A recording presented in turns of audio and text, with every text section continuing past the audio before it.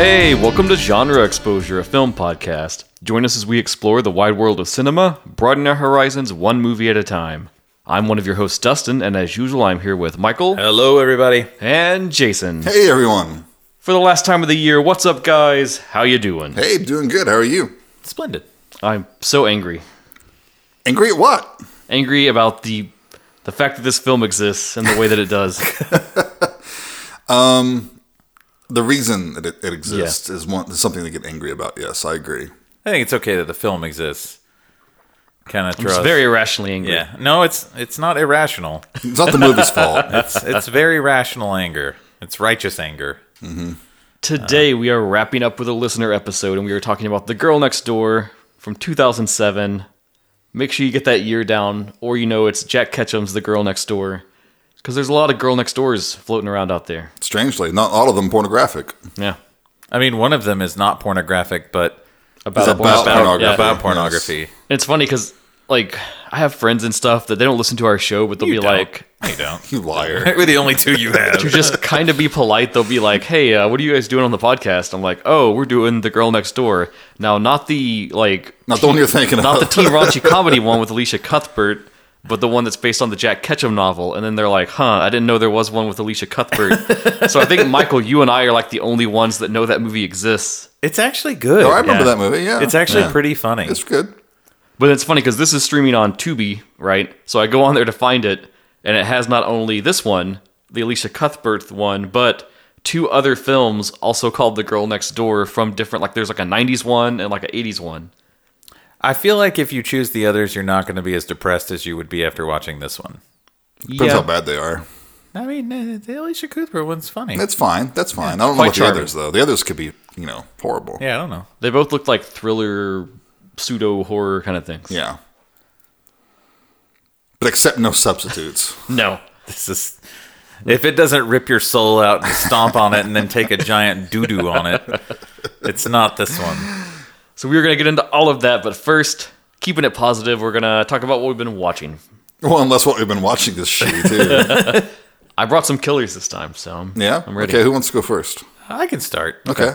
I will go ahead and talk about Wednesday, because I think I'm the only one of us that watched it. I watched the first episode. I haven't had time to get to it yet. I'm dying to. I'm interested to know what you think of it, Dustin. It's not what I thought it was going to be. It's very much a teen show. Right. It basically takes the whole premise, or like the formula of the Sabrina. Yeah, that's what I thought when I saw like a little bit of the plot stuff about like the Nevermore Academy and stuff. I was like, okay, so this is kind of the Sabrina thing. Yeah, it could be like a Sabrina episode, kind of a thing that builds in the elements of the Addams Family, but not traditional Addams Family. So I think that there's a lot of people who didn't like it, but the younger generation really likes it. And you know what? I hate to burst people's bubble, but that's fucking okay. That's fine. It's fine. I mean... It doesn't mean it's good, No, well, but I it's did- okay if they like it. I did tell Jason, like, I liked shit when I was young. I did tell Jason when I started watching it with my wife, and she loved it. And I was just, I'll be honest, I was just kind of okay on it. I didn't love it. I didn't hate it. I honestly didn't particularly care for Jenna Ortega's portrayal of Wednesday. What? I think she's... I think she's too sociopathic, like too psychopathic. It's too far. And I don't mean this in a bad way, but she played the character very autistic. Like, very social norm, completely oblivious.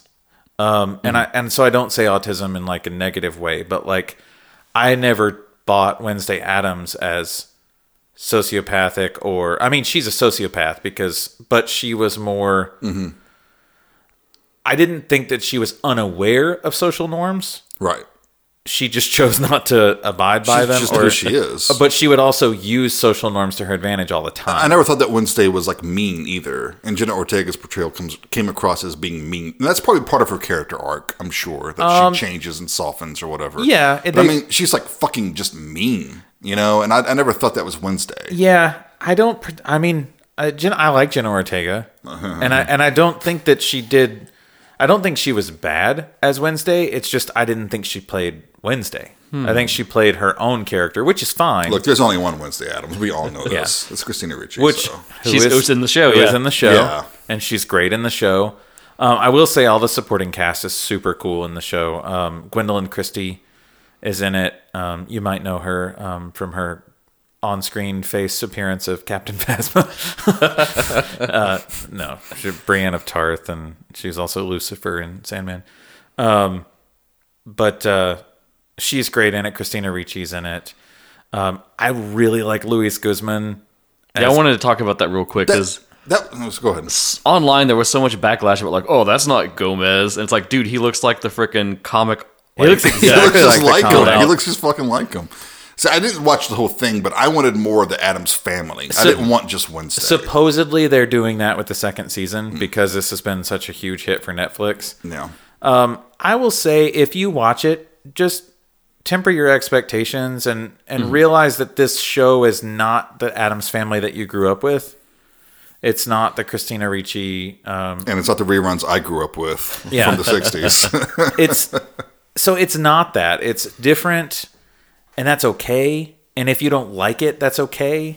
You know, like, I don't know. There was a lot of people who were trying to review bomb it. And I'm like, just come on. It just might not be a show for you, and that's okay. It doesn't mean it's bad. Get over it. It's really not that big of a deal. The biggest issues I took with it, honestly, was there was some really questionable CG choices in it that I was like, you got the fucking budget. Yeah.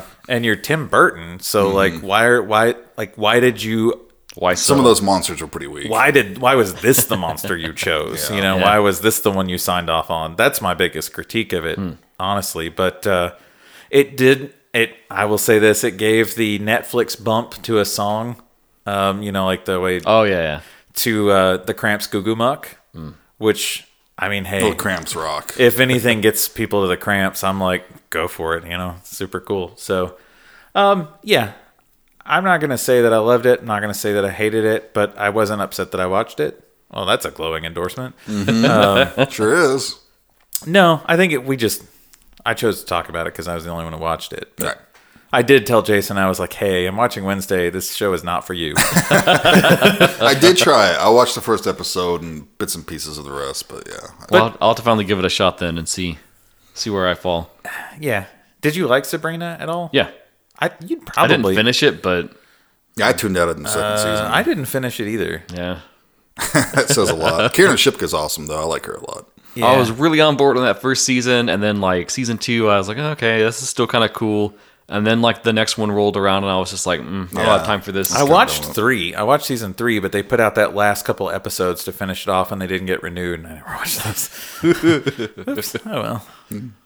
Okay. Eh, Okay, I'll go next okay. with my one movie. What? Okay, sure. I watched a few things. Maybe I should recap quickly some of the things I watched recently. should. I finally watched Nope.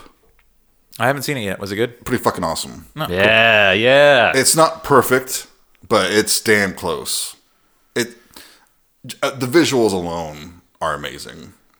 It's and this is a good thing, but it's like a mix between the best of M. Night Shyamalan and Spielberg.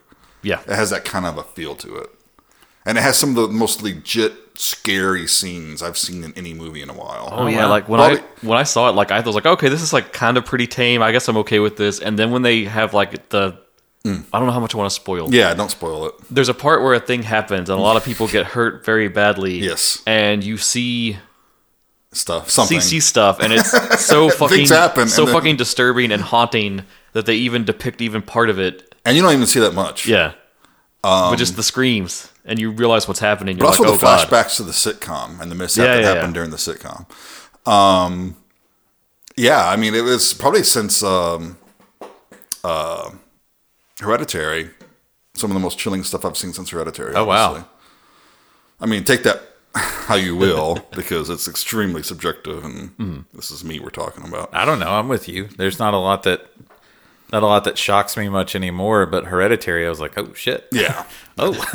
Okay. I'm not saying Nope is not as good as Hereditary, but it is. It's very good. It's very fun. It has good performances, and I had no idea where the fuck it was going. I love that. I somehow still don't know what it's about. Yeah, that's good. well, I'm glad I didn't say Perfect. anything Excellent. then, yeah. I've avoided it. Like I I've seen a couple little things spoiled, but I still, those tiny little things I've seen, I still don't know what it's about. Yeah, the less you know going in, I think the stronger it is. Yeah, even when the trailer played in the theater, in the movie theater, I saw it, and I'm like, I'm not paying attention to the trailer. I'm like closing my eyes, looking away. Trailers give way too much away. That's what you do when I talk. That's true. I also watched Hatching. What is that? That is a Finnish movie. Okay. It's streaming on. What is it on? What? Yeah, you haven't heard of this one? No, I just was laughing because just remembered that I kept trolling Piper for like a week. She said something was Swedish, and I was like, "Are you sure you're not finished with it?" Oh God! And she just stared at me for a long time. Yeah, that's a good one. Hatching it's a Finnish movie, and it's about a young girl whose mother is extremely image conscious. She's like one of those social media queens and stuff. Mm-hmm. And she's just completely domineering and dominating of her children. So the daughter finds an egg, and she kind of... I don't know how to say this. But like all of her negative emotions get put into the egg, basically. Okay. You know, and we have like... so then it hatches, and something comes out. And then mayhem ensues. I don't want to say too much more about it, but it has strong Brood vibes. It sounded very brutish. Yeah, so if you've seen The Brood, you know what to expect for the most part. I liked it a lot. I thought it was a very good movie. The way you were playing so coy with how you were describing that, I really thought you were going a different way. With you were like, she puts the egg, and I'm like, oh no. Oh no, it's not one. No. Oh no. Oh goodness, no. What service did you watch this on? It was on YouPorn. What's that logo in the corner? Is that Brazzers? No, check out Hatching. I like it. It's very well made. And then the last one I'll talk about, I watched Bodies. Oh yeah, I really wanted to see that. Hadn't got around to it. I like it. It's fun. It's sometimes it will annoy you, but it's supposed to, because it's about a bunch of obnoxious rich 20-somethings who are all just, you know, they only care about themselves. And don't worry, they die, I'm sure. It started to kind of lose me toward the end, but then the ending just, it's perfect. It's a great ending. It won me over. And the ending itself is just a full star. I recommend that as well. It bothers me that they didn't just do Bodies cubed. The people think it was like some sort of a sequel, like Alien 3 or something. That'll be the sequel title. It'll be Bodies with the 3 in the corner. Yeah. But I recommend it. Check it out. Cool. Okay, Dustin, how about you? I gotta hit you with a double. So, first thing, if you follow me on social media, you know that I have the Shawscope box set Volume 2. Yep. I'm excited to get into it. I'm probably gonna do the whole like roundup thing like I did last year. A roundhouse thing. Roundhouse, roundup. Roundhouse, roundup. So I'm gonna work on that next year. So I've got that set to the side, and it stares at me every day when I come home. But I thought, I started that Folk Horror box set from Severin, and I was like, I need to finish it. I just like lost track of keeping up with that. Mm-hmm. So I had one more in their little block of Australian films, and the last one I watched was that Celia, which I really liked. So I thought surely the final one can't be as good as that, but I'll at least cap that off and get into the next ones. Turns out it was great. It's called Allison's Birthday from 1981, and this is like... I saw you had watched that on your Letterboxd. Yeah. And I hadn't heard of it, so I went and added it up to my queue. So it starts so weird because it's like this young 16-year-old girl named Allison, and she's having like a spirit board session with her school friends. And then like it goes completely bonkers, and one of the kids gets possessed, and this spirit is talking to Allison, and it's like, you're in danger, you can't stay there, you need to leave home, especially when your 19th birthday rolls around. If you stay there, you'll die. You have to get out. Mm-hmm. And then like everything goes crazy, and a bookshelf crashes down and kills the kid that's possessed. And it's like this traumatizing moment, and then you just like boom, smash to when Allison is 19, and she's like out living on her own. And you learn a bit about her. You learn that like her parents died in an accident when she was really little, and she went to stay with her aunt and uncle, and they kind of raised her and were her parents and stuff. She's got this guy that she's dating that's really sweet named Peter, and they're like a nice little couple. They work at a record store. Peter. And then she just gets this innocent call, like right before her birthday, from her aunt that's like, oh, your uncle's doing bad. He's going to pass away within like the next year. he didn't want me to tell you, but we really want to see you one final time before he passes. We're going to throw you a birthday party if you'll just come back home. And so she has like rocketing in her mind, It's like, the title. yeah, it's my birthday. So that weird thing happened. I don't know. And so, you know, being a good guy, Pete's like, hey, I'll go back with you. I won't let anything bad happen to you. We'll just go back for a little while and you can like settle up with your family. It'll be cool. So they go, and I'm not going to go through the whole plot, but it starts to get really weird and really creepy. A little Rosemary's Baby almost, as the aunt and the uncle start to like gaslight Allison about things, and they start to try to find excuses to keep Peter away, to isolate her, and there's all these weird, like, there's a family doctor that comes around, and he doesn't really have a practice, and they can't find him in the phone book, and it keeps getting weirder and weirder, and the aunt keeps making her weird, like, herbal teas. Oh, yeah, that's very Rosemary's Baby. And then it gets full-blown, like, this had to be a movie that was an influence on Hereditary, because the whole, like, big twist of it is, like, her aunt and uncle are, like, this druidic cult, and they killed her parents and abducted her when she was a little kid because she was born at the certain time on the certain day It's a thorn cult. of this, like, druidic demon that they worship that, like, body hops between, like, they offer up a body and it possesses it and takes it over. And they, like, abducted her when she was a kid and have groomed her all her life for her 19th birthday so they can do the ritual. Cool. And it goes bonkers and totally crazy. Super bleak ending, which I won't spoil. You should seek it out and just check it out and get destroyed like if you watch The Girl Next Door. Same thing. Very Nice. bleak, very downer. Great double All right. feature. Great double feature. Except this, as far as we know, is not based on true events, right? No. And I really dig the Peter character. He's played by Lou Brown, which I don't think I had seen him in much else. Lou Brown. I think he's only in like one or two other films, but he's like very endearing. They have a very sweet relationship between the two of them. And once this starts to like ramp up and they're trying to like prep her for the ritual, he really like gives his all to try to save her. Because they frame him like he's like an ex-boyfriend that's abusive and get him arrested and all this stuff. And he like brings in friends to like research everything and find out about this cult and how they're working and what they're doing. Yeah, it's a lot of fun. Nice. If you love weird, creepy cults and like the Rosemary's Baby vibe. Yeah, this is one I never heard of. It like completely went under my Me either. radar. It's got a bit of a like TV movie feel to it. I guess the way it's shot. It and sounds stuff, like a TV but, movie too. No, it's fun. It maybe drags a little in the middle before like when they go back, but then they don't quite have the cult stuff going on yet. But Yeah. it's fun. It's worth seeking out. At any point, did Elvis Costello call in and sing Allison? No. That would have been cool. Elvis, know this cult is killing you. So my other one I want to talk about, after The Girl Next Door, I was destroyed. And I was sitting there and I was like, I can't just go to bed on this. I have to find something. Why not? So I was just like doom scrolling Tubi, trying to find something, And it occurred to me that Full Moon Entertainment serves their whole slate of content to Tubi to be watched for free with ads.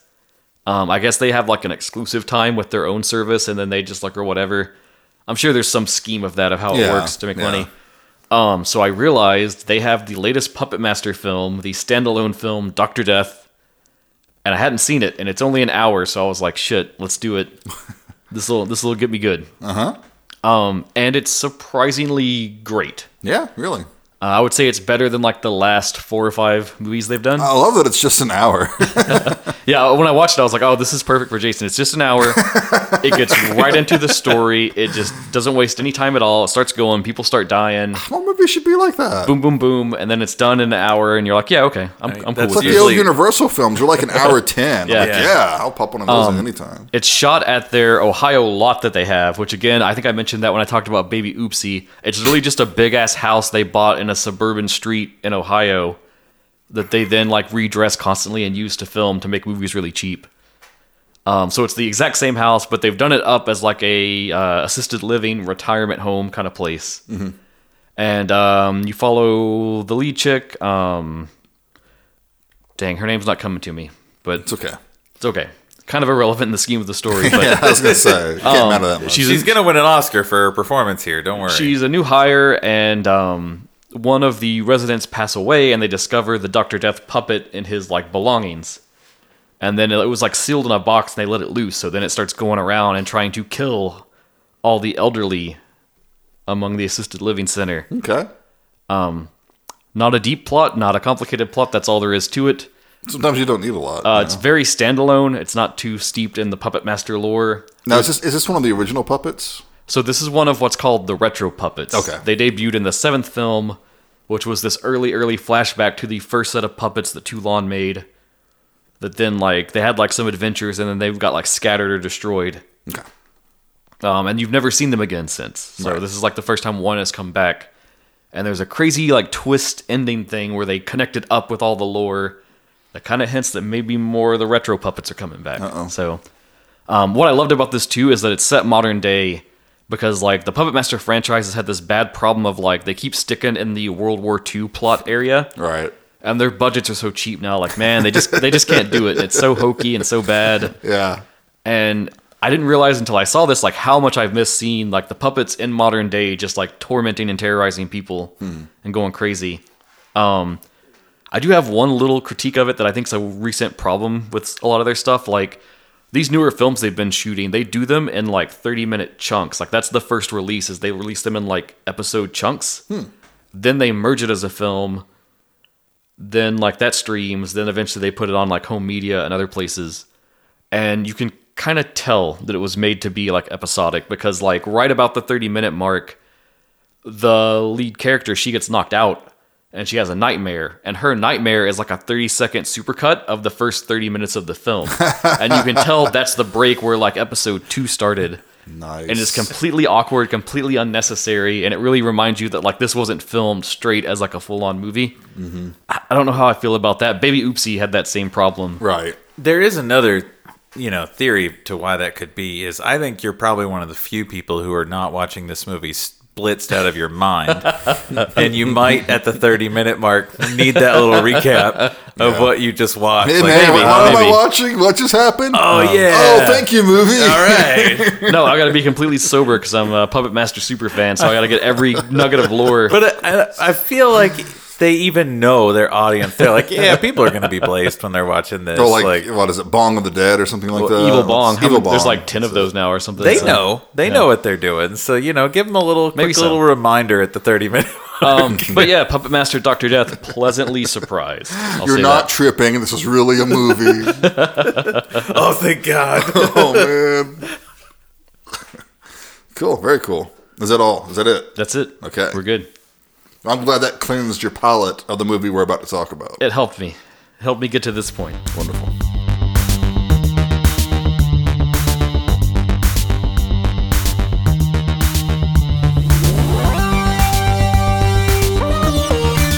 All right, so today we are talking about The Girl Next Door from 2007. Also, maybe better just known as Jack Ketchum's The Girl Next Door. This was a listener-suggested episode. Yes. And I actually wanted to tell the kind of the story of how this came about because it was sort of fun. It relates back to our extreme horror block. So, you troll these like Facebook discussion groups about horror films, and usually it's a lot of crap, right? We know that. We've talked about that before. Every now and again, there's a cool discussion. And so I stumbled across a discussion that was talking about like a Serbian film and contrasting that with The Sadness. Okay. And the poster suggested that The Sadness was like much worse, much harder to watch. And you and I, Jason, we went through The Sadness. We went through both these films. Sure did. And we weren't quite so impressed with The Sadness as everyone else has been, which is fine. Right. But yeah. I appreciate the gore, but so I kind of engaged in this conversation, mostly because I was wondering, like, where are you coming from on this, right? I want to understand. And the poster, like, her final answer of kind of like where she was coming from, I thought it was compelling and interesting. Her whole stance was basically that, like, with a Serbian film, it's something that could happen. It probably does happen out there somewhere in the world. Weird, fucked up, like, rich people with all the time in the world to do heinous shit. But at the end of the day, you can, like, attach that to a thing, to a source that you can, like, understand and know, and you get how it works, even if it is, like, terrible. Whereas with The Sadness and the Alvin virus, is that what it was fucking called? Yeah. With the Alvin virus, like, ultimately, yeah, there's this virus. Maybe there's a cure, you don't know. But there's no answer there. And there's no, like, logic to it either of, like, why does it infect people? And what it does is, like, this, they can remain, like, kind of conscious of what they're doing, but they just can't control themselves. in a way that's like this insurmountable, more disturbing, more scary idea when you just like stack them up side by side. Okay, sure. And I thought that was interesting. It didn't change my opinion on the sadness, but Yeah. it's cool. It's That's cool to have that's a another good reading. perspective. Yeah, sure. So shout out to the person that brought that up. Her name was Elena. In the whole like flux of talking about it, I mentioned my podcast, and I was like, hey, you know what? Give me some movies to take back There you go. to talk about. And The Girl Next Door was one of them. So thank you, Elena, for this. Yeah. Good pick, Elaine. I've seen this movie before. I like this movie. Spoiler alert. We've all It's a seen good this one, movie. right? Before in the past. I owned it and forgot to watch it. So well, glad we could shore that up for you. I actually had already sold it, and thankfully Tubi had it. So because I was like, shit, I think I sold this. So I guess before we get too deeply in, I want to talk about the genre. Officially, this is listed as crime/drama/horror. I think it's extreme horror. Where do you guys sit on that? I would agree. Not because it's explicit. It certainly isn't. I mean, you don't want to watch this with your kids. That's for sure. No. I did. But it's not nearly well. If they're like one, you can probably get away with it. But it's not exploitive. It's not explicit just for explicit sake. It's the subject matter that makes it so extreme, Right. and the fact that it's based on a true story. And Which the true story is worse than right, the movie, but the movie's pretty fucking And terrible. we'll get into that. I'll agree. I think it's extreme horror, but I think a lot of people would probably shit on that and say that it's not extreme horror because You don't need gore to be extreme. I think for a set of people, though, that is extreme horror. Like, it's stuff that's just there to shock only. It's more important when it is emotional, when it makes you feel something. And that's what gets me harder, I think. whoa, shoot him. Poor choice of words. That's staying in. But That's you know, staying in. like anything that's like emotionally devastating, that is so much worse to me than just like showing someone mangled and mutilated. Right. Right. Yeah, because you know those are just effects. But, I mean, this shit really happens, what they show in this movie. Yeah. I'm trying to think of other films that kind of fall in the same vein as Girl Next Door that I would consider extreme. I probably have to hit you with those later for you to put like on socials or something like that. Okay. Because I'm trying to think of something that you might equate this to, because it really does kind of stand out on its own as its own type of film. I think you probably get similar feelings with some true crime films. Yeah. But I don't think that a lot so like an interesting thing that's happened is that a lot of people are upset over the Dahmer show that hit Netflix because it really goes into the humanity of what Dahmer did. And I think it's really easy for a lot of true crime, like either podcast listeners or true crime enthusiasts, to disconnect yourself from the event. You know, like you get more wrapped up in the procedural part of it and the asking the questions of, well, did they catch him? How did they find them? How did they do it? And you forget the event, the people that were victimized. Right. And I think the Dahmer show, I haven't watched it, but the complaint is that people are like, you shouldn't like this because it's really now showing the victims and what actually happened to them and what Dahmer did. And I think that's what Girl Next Door does, is it reminds you of the humanity of the victimization of what happens. Right. And it doesn't shy away from what happens. It doesn't necessarily show you, Right. but it doesn't shy away from letting you know exactly what's happening. It goes exactly as far enough as it needs to, Yeah. in my opinion. And I think any farther would have been wrong. Yeah. But thankfully it knows where it needs to stop. Right. And it trusts the actors' performances and stuff like that to really Yeah. sell it. There is another adaptation of this whole, like, the original true crime case. That is An American Crime from 2007. Same year. Interestingly, it was supposed to come out in 2007, and that's like kind of the date attached to it. It had distribution problems, got denied a theatrical release, and then got dumped onto Showtime in 2008. Have you seen it? I have. I have to. It's more true to the actual case and the events. Yeah, it's actually based on the real names and everything. It's kind of one of those like docu true crime things almost, where they just like totally adapt it like beat for beat as best they can. Yeah. This one takes liberties, but I think it does it in a way to tell interesting things. I think it's a better movie than American Crime. I agree. Well, I guess should we get into the Let's do it, yeah. Yeah, let's do it. I can hit you guys with a synopsis. In a quiet suburban town in the summer of 1958, two recently orphaned sisters, Meg and disabled Susan, are placed in the care of their mentally unstable Aunt Ruth. But Ruth's depraved sense of discipline leads to unspeakable acts of abuse and torture that involve her young sons, the neighborhood children, and one 12-year-old boy, David, whose life will be changed forever. Now, I don't really like that synopsis. But Well, it's It's not wrong. It's not just wrong. also not right. yeah. a very sanitized synopsis, but I mean, it's basically what happens. I mean, technically. Technically, you could say it's a movie and there's people and they do things. Yes. I will say, my biggest complaint about this movie is there's not enough William Atherton. Yeah, but we do get some William Atherton, which is better than none. Yeah. He didn't talk about the Twinkie at all, though. He did not. He's the grown-up David. We meet him at the beginning of the movie. Yeah, because we start modern day. Yes. And he's walking along, and there's this homeless person who gets hit by a car. And everyone's sort of like, oh, just gawking and staring. But he gets down there and starts giving him, CPR and stuff. Yeah, mouth to mouth. They really focus on that too. That like Yeah. the dude's like dirty and haggard and stuff, but he just dives right in to help him. Doesn't hesitate at all and saves his life. And then we get him talking about how, do you know what pain is? What's your idea of pain? You don't know, babe. Right, yeah. So then we get this flashback to 1958. Yeah, he's clearly haunted by something, and then he kind of goes into recounting what that is.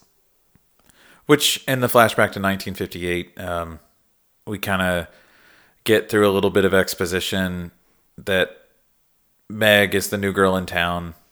She's just moved in. It's her story is mostly told through hearsay from the boys that her family's dead. They got hit by a car, and this is what this movie does so well. And what disturbs me the most about it is how real it is. It feels very natural. That the boys focus in on the horrible details. Like, oh, they were dead instantly. They got hit by a fucking Chrysler. Yeah, David is not quite as, vicious as his friends are. Because we meet him, there's kind of this cute meet with him and Meg. Yeah. He's at the river. He's catching crayfish and stuff like that. That's how he finds out a little bit about her and stuff. But I mean, there's an instant connection. Yeah, she just kind of walks up, asks what he's doing, and he just was like, "Hey, do you want to try? Yeah. You can try too." Yeah. But then when he goes to goes to hang out with his neighbors, his friends, like the youngest brother is feeding night crawlers to ants. Yeah. There's already that little trend toward, viciousness they have. It made me think of the start of The Reflecting Skin, Yes. where they're wanting to torment the frogs. Right. Yeah. But it has a very, I would say almost like Stand By Me vibe, where it's like this idyllic 1950s, kids running around, having fun. But that's sort of just the surface layer of things. Yeah. And I had text Jason when I was watching it and asked how long it's been since he'd seen it, because there's one particular character. So it's towards the beginning, it's the older kid, Eddie, that's smoking and trying Yeah. to talk all big and act all tough shit and everything. It's actually the guy who plays Joel from The Marvelous Mrs. Maisel. Oh. And so it's really difficult to watch him Yeah. this after watching him and only knowing him from Miss Maisel, and then seeing him which is an awesome show. If you're not watching it, you should. and then seeing him in this, you're like, oh no, Joel. No, Don't get, Joel. Oh my no, God. Joel, don't get involved in this, And Joel. the horrible thing is, it's about the same time period too. Because Yeah. Mrs. Maisel sat there in the 60s. Yeah. It's like he grew up to become, this is who he was before the show. Ooh. Wow. But yeah, his neighbor, it's Ruth Chandler, and she has 3 sons, Willie, Ralphie, and Donnie. Mm-hmm. And she's kind of the cool mom, I guess, on the street. She's the cool mom. She gives the kids beers, and she talks straight to them and stuff like that. I think David even calls her one of the gang. Yeah, she at feels like one of the point. gang. Yeah. And see, her character bothers me from the beginning because I don't think that she's the cool mom. I think she's a very fucked up individial. Well, yeah, obviously. Who has very... That's apparent to us, the viewer, but not to But the when you're like a kids. 13, 14-year-old kid, she's awesome. I don't know. I had some friends whose parents were those parents, and I never thought they were that cool. But, I was a big square, so... Right. And I think that's partially where David is, too, because he's never quite David, I think David knows. Like, I don't Yeah. think this Yeah, is the I mean, way. he'll have a beer or something, but it's not like, he doesn't jive completely with the other kids. And also, speaking of Ruth, I mean, Blanche Baker is awesome in this movie. Yeah. You have to give her some props on this. This is the type of character that is so hard to play, I think, because you really have to go for it. Yeah. And you just, ask William Atherton. You play a bad guy, and people think of you as that bad guy. Mm-hmm. And there's no getting out of it. You're typecasted forever. So, and then they also talk a little about playing the game, in quotation marks. Oh, The yes, game. yes, the game. And the book goes into much more detail about that, about the game. But basically, what we see is they blindfold one of the younger girls, and then she has to go find the kids who are hiding, and she has to hit them with the apple or something, right? Mm-hmm. But then they start chasing her with the apples. It seems like one of those kids' games that just doesn't make any sense. It's like, it doesn't matter what you do, and this is kind of spelled out a bit more in the book. It doesn't matter what you do, you're fucked. You're it. Right. The rules have no purpose other than to just shit on someone. Yeah. So then they tie her up and they're asking her all these personal questions and stuff like that.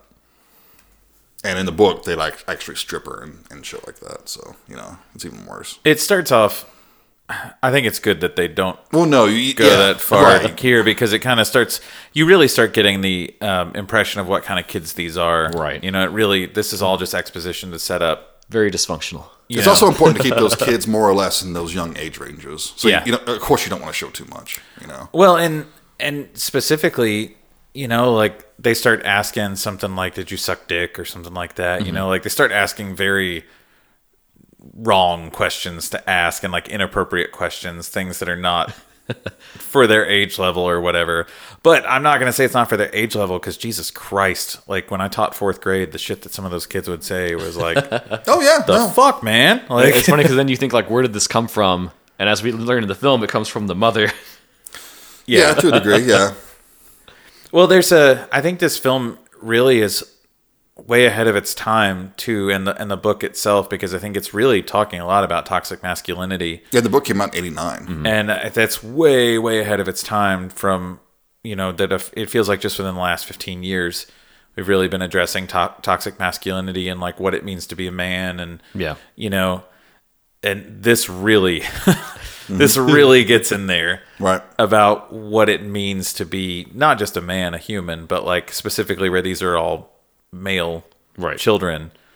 And even the same, you get these different interactions too with David and his dad and his mom. Mm-hmm. And you see already much more like a traditional 1950s family structure. Yeah. But you already see how conflicted David is. His view of what a man is what his dad does. Mm-hmm. And he's respectful to the mother. He works hard. Even when his dad is not. Yeah. Sorry, got a little jumped ahead. No, it's there good. a little bit on that. No, it's good, yeah. A lot of the setting involves this fair that's going on in town. And there's this telling scene, when we really first see that things aren't great with Ruth, is when she's sitting around with the kids, they're watching TV, smoking, drinking beer, and she's talking about the fair and how what they need is a good hoochie coochie show like they used to have. Yeah. So she kind of dances around a little bit suggestively and she stuff like that. She hikes her skirt up, too. Yeah. Half shows some ass. And she's talking about sexual things with the boys that she really should not be talking about. No. Mm-hmm. But she's already, the way she's presenting Meg and the way she's talking about Meg is a piece of meat. Yeah. And even less than a piece of meat to her. It's somebody she's stuck with that she didn't want to have in the first place. And it's a younger, attractive girl full of potential that she no longer has. Who's very nice to everyone, and everyone seems to like. Yeah. So, of course, she's going to take out all of her rage and hatred. We don't learn much about Ruth's husband. He's not in the picture. We don't know why. She mentioned he's like a deadbeat at some point. Yeah. Sounds like he was a smarter person. And, too, also with Ruth, that scene, talking about the carnival, when she's talking about all of that, she's very disdainful of, I guess, kind of the center of who runs things in the city and stuff. She talks about how they would never allow that now. Yeah. And she's a lot of disdain, I guess, for the people that's her age range now that are kind of movers and shakers about the city. Mm-hmm. The sad thing is that the book was written in 1989. The film came out in 2000. We've already said it, 7. And still it's the same fucking conversation over and over. Like you hear Ruth is the everybody gets so offended these days. Yeah. Yeah. You can't say anything anymore. I'm just telling it like it is. She you know? is that fucking person. Yeah. Like, Right. and it just makes you, I think part of the anger of this film that it brings up is it reminds you that we haven't changed. Right. As much as we want to say that we've changed and evolved, we fucking haven't. Not really. Unfortunately, yeah. Now, granted, Ruth goes on to be an absolutely more horrible human being than hopefully any of these assholes who keep saying this shit that are. Yeah. Not every Trump supporter is probably like her. Hopefully not. This is like the advanced class. One of the first like early telling things that something's not right that I thought was interesting is it's a scene where it's at like a public pool, and David's he's going to buy like a burger or something, and Meg happens to show up there, and she asks if she can have one. Yeah. She says she hasn't eaten in like 2 days. Yeah. And we get a slight glimpse of this in the house in the scene prior where Ruth has taken all the boys and she tells Meg, now stay out of that icebox. Can't have you eating all that ice You cream. stay here, You're take fat." care of your sister. Yeah, don't get in the icebox. Yeah. And it seems like it's not an innocent thing to say, but it seems like more of a jest than a actual, But still extremely mean. I'm not fucking feeding you. It's that sort thing. of mental cruelty. But this gives us a chance to already see David's character as well, because David doesn't hesitate and just buys her, gives her his food and buys himself another one. Yeah. And Meg starts talking about how she used to paint, stuff like that, but can't do that now. But it's interesting because what David tells her at first is like, well, maybe there's just some misunderstanding between the two of you. Like, maybe you should talk to her. Maybe I could talk to her. Yeah. And we can clear up whatever this weird problem is. And of course, Meg already knowing is just like, no, don't say anything. It's Don't way do worse anything. than that. Yeah. But yeah, the painting stuff, he encourages her to paint. He wants her to paint a picture for Ruth. And she says, no, Ruth would just sneer at it and burn it or something and tell me I'm stupid. And he's like, well, paint one for me then. Which we've already seen this, I think, at this point in the movie, because right before he starts the flashback, he like, in the adult time period, he pulls out this like watercolor painting. Yeah, that was obviously done by a child. Whoa. That was uncalled Look, for. it wasn't that great, is what I'm saying. Jesus, man. There wasn't a lot of perspective. There was like no shading. And it is, You're a Skiro. and it's also him by the river, which is the first scene we Right. get in the flashback. Yeah. God, Jason's just already like laying into this girl's artistic ability. But yeah, Meg makes that for David and brings it to him, and it's this really sweet scene to you where like he's on the porch with his mom. Yeah, and his mother just stays there on the porch. Yeah. She won't go away. Watching the whole thing. She's like, oh, that's sweet. But that little scene is very subtle, though, just to show you the difference in Family dynamic. family dynamics and lifestyles. That, like, David's mother thinks it's really sweet and thinks that Meg is a really sweet girl, and is like very supportive and just very like, well, this is really nice. Whereas Ruth would have been absolutely vulgar and cruel about the whole thing. Yeah. Which she becomes. Yeah, which we find out she does do. And we also David gets some glimpses across the yard of like Ruth mistreating Susan. Because Susan's trying to help with laundry. And she's in fucking, her legs are in braces and shit. I'm assuming polio. Yeah. Well, it's from the wreck, they say. I think it's an accident. Well, I'm still assuming polio.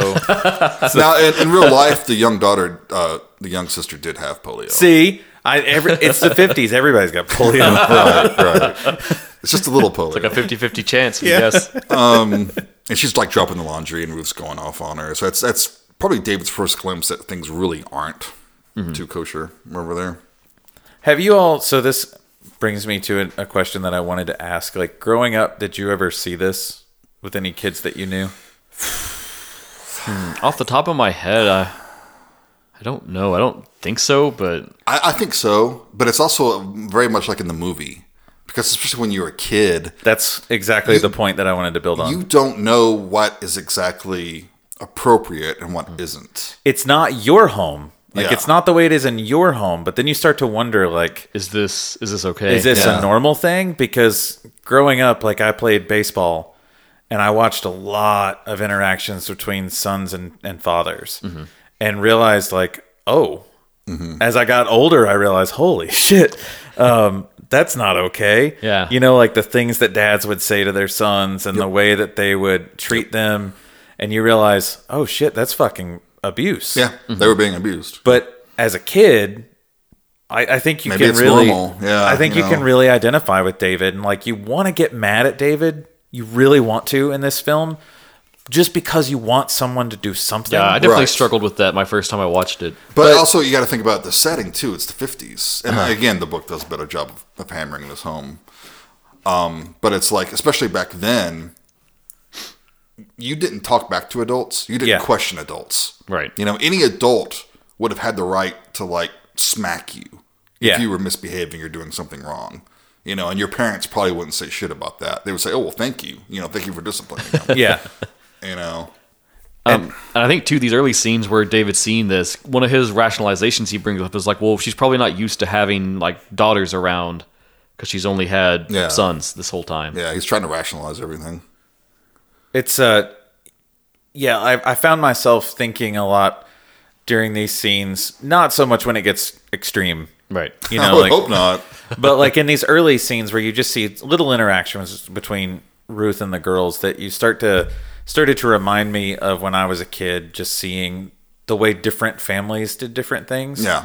And some are super loving and super caring, and then you see others that were very dismissive and very like negative Verbally abusive. Yeah. tone, you know, and like things that, and I always would think like, should I say something? Mm-hmm. And then I would ask my mom, and she's like, you know, that's not really our place. You know, we don't do that in our house. Yeah.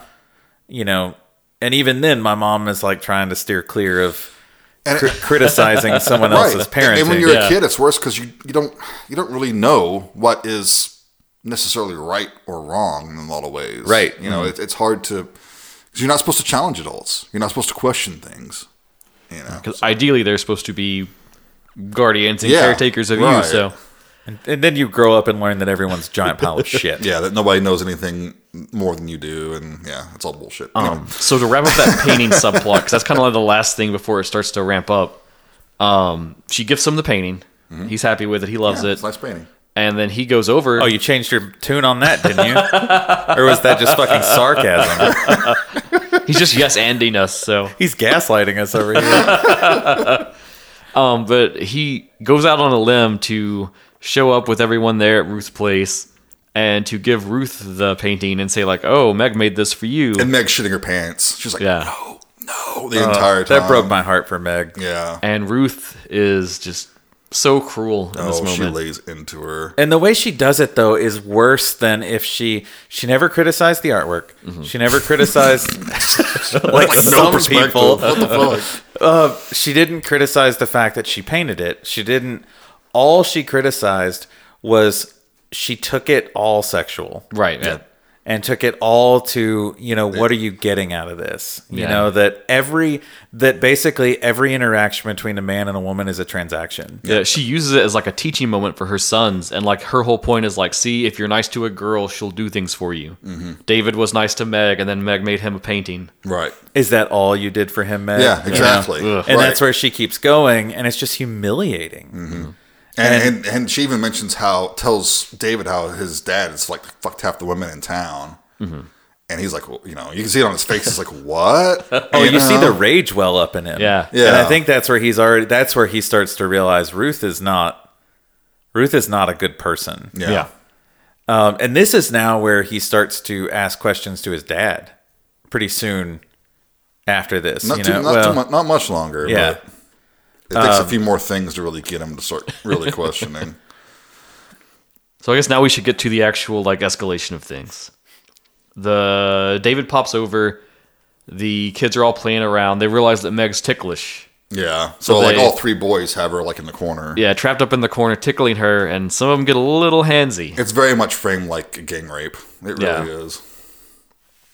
And just natural reaction, she shoves him and slaps him. Yeah, it's the young kid too. And David's never involved in this. David Right. is standing on the outside of the door watching. And you can see David's already like, hey, just let her go. like maybe you should stop. I don't think he actually verbalizes it, but I think his body language tells you that he's really uncomfortable Yeah. with the situation. But of course, the little shit that gets smacked after he grabbed a boob, Yeah, it's Ralphie. Ralphie goes downstairs, gets Ruth, brings her back up, and it's not going to go well. No. This is going to go terribly. And this is Meg runs out of the room, right? Yeah. And then they open the closet door and Susan's in there. Yeah, just trapped in there. And it's like, what the fuck? Did they just have they trapped her in the closet? I mean, Or is she probably. hiding in the closet? I feel like they probably put her in the closet. I would say they put her in there. That just seems like such a bully little kid thing to do. Yeah. Yeah. And then, of course, Ruth comes in and...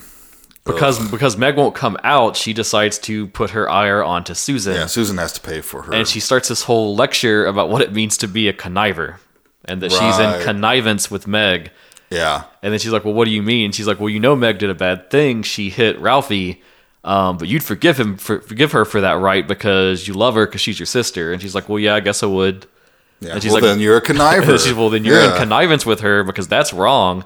And you should, not like her for doing something that's wrong. She says you can't forgive someone because you love them. Yeah. Wow. Okay. So then she beats Susan and makes the boys watch. Not just beats her, she strips her. Yeah. Bends her over bare naked. It's like a wire brush or something. she's It's a hitting toilet her with. brush, yeah. Yeah, and that David is... At this point, David is like, I need to go home. And Ruth actually tells him to stay. Yeah. And then Ruth turns to David and she's like, now you know that you don't need to tell your parents anything that happens here. What happens here stays here. Right. And because she can already see David's going to be... He's the weak link in Yeah. He's going to be a problem for her. Right. And this is also where once Meg finally comes out and is trying to protect Susan, Ruth takes the ring. She's got a ring necklace. Her mother's ring. That's she's her wearing. memento of her dead mother. Yeah. Oh, God. And that just kills me later with what happens with that ring. That was a rough scene. But I think there's already talk at this point that they're going to have a sleepover. Right. And David's mom is totally against him going over there. Right, because she knows that there's something between him and Meg. But I also think David's mom is also skeptical of Ruth. Yeah. I don't think she likes her. They don't spend the time to get into that, but I got that vibe. Yeah, I don't think she likes her because Ruth is not that likable. She's really not. No. You get the sense that she's the type that people would be nice to in public, but then turn around and be like, God damn it. Yeah. I fucking hate that lady. But her... When they're a neighbor, you've got to keep that, maintain that. Right. I mean, I don't. I just burn fucking bridges everywhere there. And then, too, the kids are friends with David, so it's Yeah. what are you going to do? So, and this was I thought this was an interesting scene, personally. They're sitting around the table, and David's mom is like, no, you're not going over there. There's two girls that live over there. You're not going over there to stay the night. And David's dad is sitting there in typical 1950s dad, eating and being oblivious. He's like, what's the problem here? What's the problem? And she's like, well, he wants to stay over there. He's like, let him. Yeah. And just completely shuts, Yeah, no discussion. no discussion. And then even was like, is there any more coffee? Yeah. And Just looks get at her up like, and go. oh God. And her reaction, she just slams her stuff down on the table and goes and gets some coffee, which God, if I were to say something like that, the coffee would be poured down my urethra. That would become its own extreme horror film. Yeah. You want to see a grown man get coffee poured down his dick? Watch this film. But it's funny because once she storms off, David's like, thanks, Dad.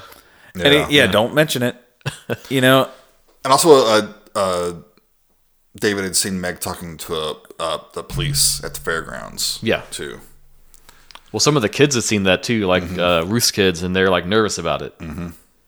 And we don't see the cop come, but we hear Ruth talk about it later. And apparently the cop just kind of poked his nose in, was like, okay, whatever, and leaves. Yeah. Yeah. Yeah, so that's pretty de rigueur for the day. Probably even now, honestly. Well, we get now it comes to the sleepover scene, and when David gets there, everybody's down in the basement. Yeah. Which we had a scene with the basement at the start of the film. I liked how it was because it was so ominous. It's the first time we see David go to their house, and he goes into the basement, and there's row and row of linens and clothes hung up that are drying, and he goes through them all and gets to where there's this back room, and it's just this dark void, and you can't see what's in there. And then one of the kids hop out and scare him. Right. And it's just this little teaser that kind of sets that up. Get used to this basement. You're going to be spending a lot of time in it. Yeah. Well, when he comes down to the basement, all the kids are down there, and Meg is actually tied up in the basement, and she's hoisted with her arms tied from side to side. But she's blindfolded and gagged. Yes. And Ruth is teaching the boys a lesson, about what happens when you lie and when you misbehave. And But also they're teaching her how to play the game. yeah. Yep, which is that you have to confess Yeah. and answer the And questions. she's going along. It's like it's exciting her, honestly. You can tell. And she's totally into it. One of the boys asks, immediately goes sexual with her again, and what were you doing to yourself under the covers or in your room? And it gets to the point, Meg is just like, okay, fuck you all. She's just not going to say anything. She's not going to do anything. Well, now Ruth is basically telling them that she can strip them. Yeah, and David's protesting. I mean, I think it's Donnie, his, one closest to his age, says, "We have permission. Yeah. We have permission." So at this point, I don't remember which. I didn't care enough about the boys it's Willie, I think. to remember which one was which. Willie's the one that's the most sexually interested in her Yeah, he's the older one, I believe. He's the older one. Yeah, and he starts cutting her clothes off. with a knife. Like a typical boy, he can't work a bra, he cuts it off. Ruth tells him not to touch her because she's dirty. Yeah. But he ends up stripping her completely naked. Yeah. And this is when Meg says she will confess. Yeah. Because if not, she'll get Susan down here, and then Susan will confess. If Meg It's also really sad because where she's blindfolded, she doesn't know a lot of what's going on. And there's a part where during all of this, she kind of asks, "Is David here?" Yeah. And one of the other boys says, "Yeah, he's here." And you can see David's you can tell his heart sinks, and it's just in his face. He just wants to disappear. And Meg's heart sinks too. Yeah. Because she doesn't want him to see her like this. And I think there's always that question for her: is he involved? Yeah, right. How close is his connection to them? Yeah, how complicit is he? Because she doesn't know. She's blindfolded, and at this point, they've ungagged her. But as they're going to leave her now, strung up, Ruth basically tells the boys to go to bed, but reminds them again, don't touch her. Yep. She's not clean. You know. So, of course, in the middle of the night, they sneak down to try to grope her. Yeah. But she resists. She says, "No, I'll start screaming if you touch me." And then Ruth will come down and get in trouble. And it's sad when they're planning that too, because they're all kind of huddled together in the dark. And you can tell David's I just want to go to sleep. I just want it to be the next day. I just want to get to the next thing. And then he kind of has to go along with them just to go down there to make sure, to try to keep them in check in whatever way he can. Yeah, and he actually gives her a little bit of slack from the ropes so she can relax a little bit. And this is the hard part because I think about what I want to teach my son. Right, is to immediately shut that down. Never support it. And that is toxic. I hope that's where you're going with this. No, but I was worried for a minute. No, but that is toxic masculinity. To what it means to be a man, and I don't want to say that in the form of gender, but in what we perceive as what it means to be a man is to, when you see injustice, you stand up to it. And it doesn't matter if you might get the shit kicked out of you. You do what's right. And if you think that something is wrong, you stand up and say, this isn't right.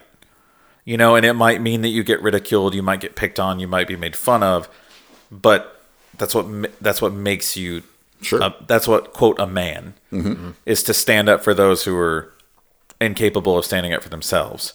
And I think this is a failure on David's father's part. Oh, absolutely.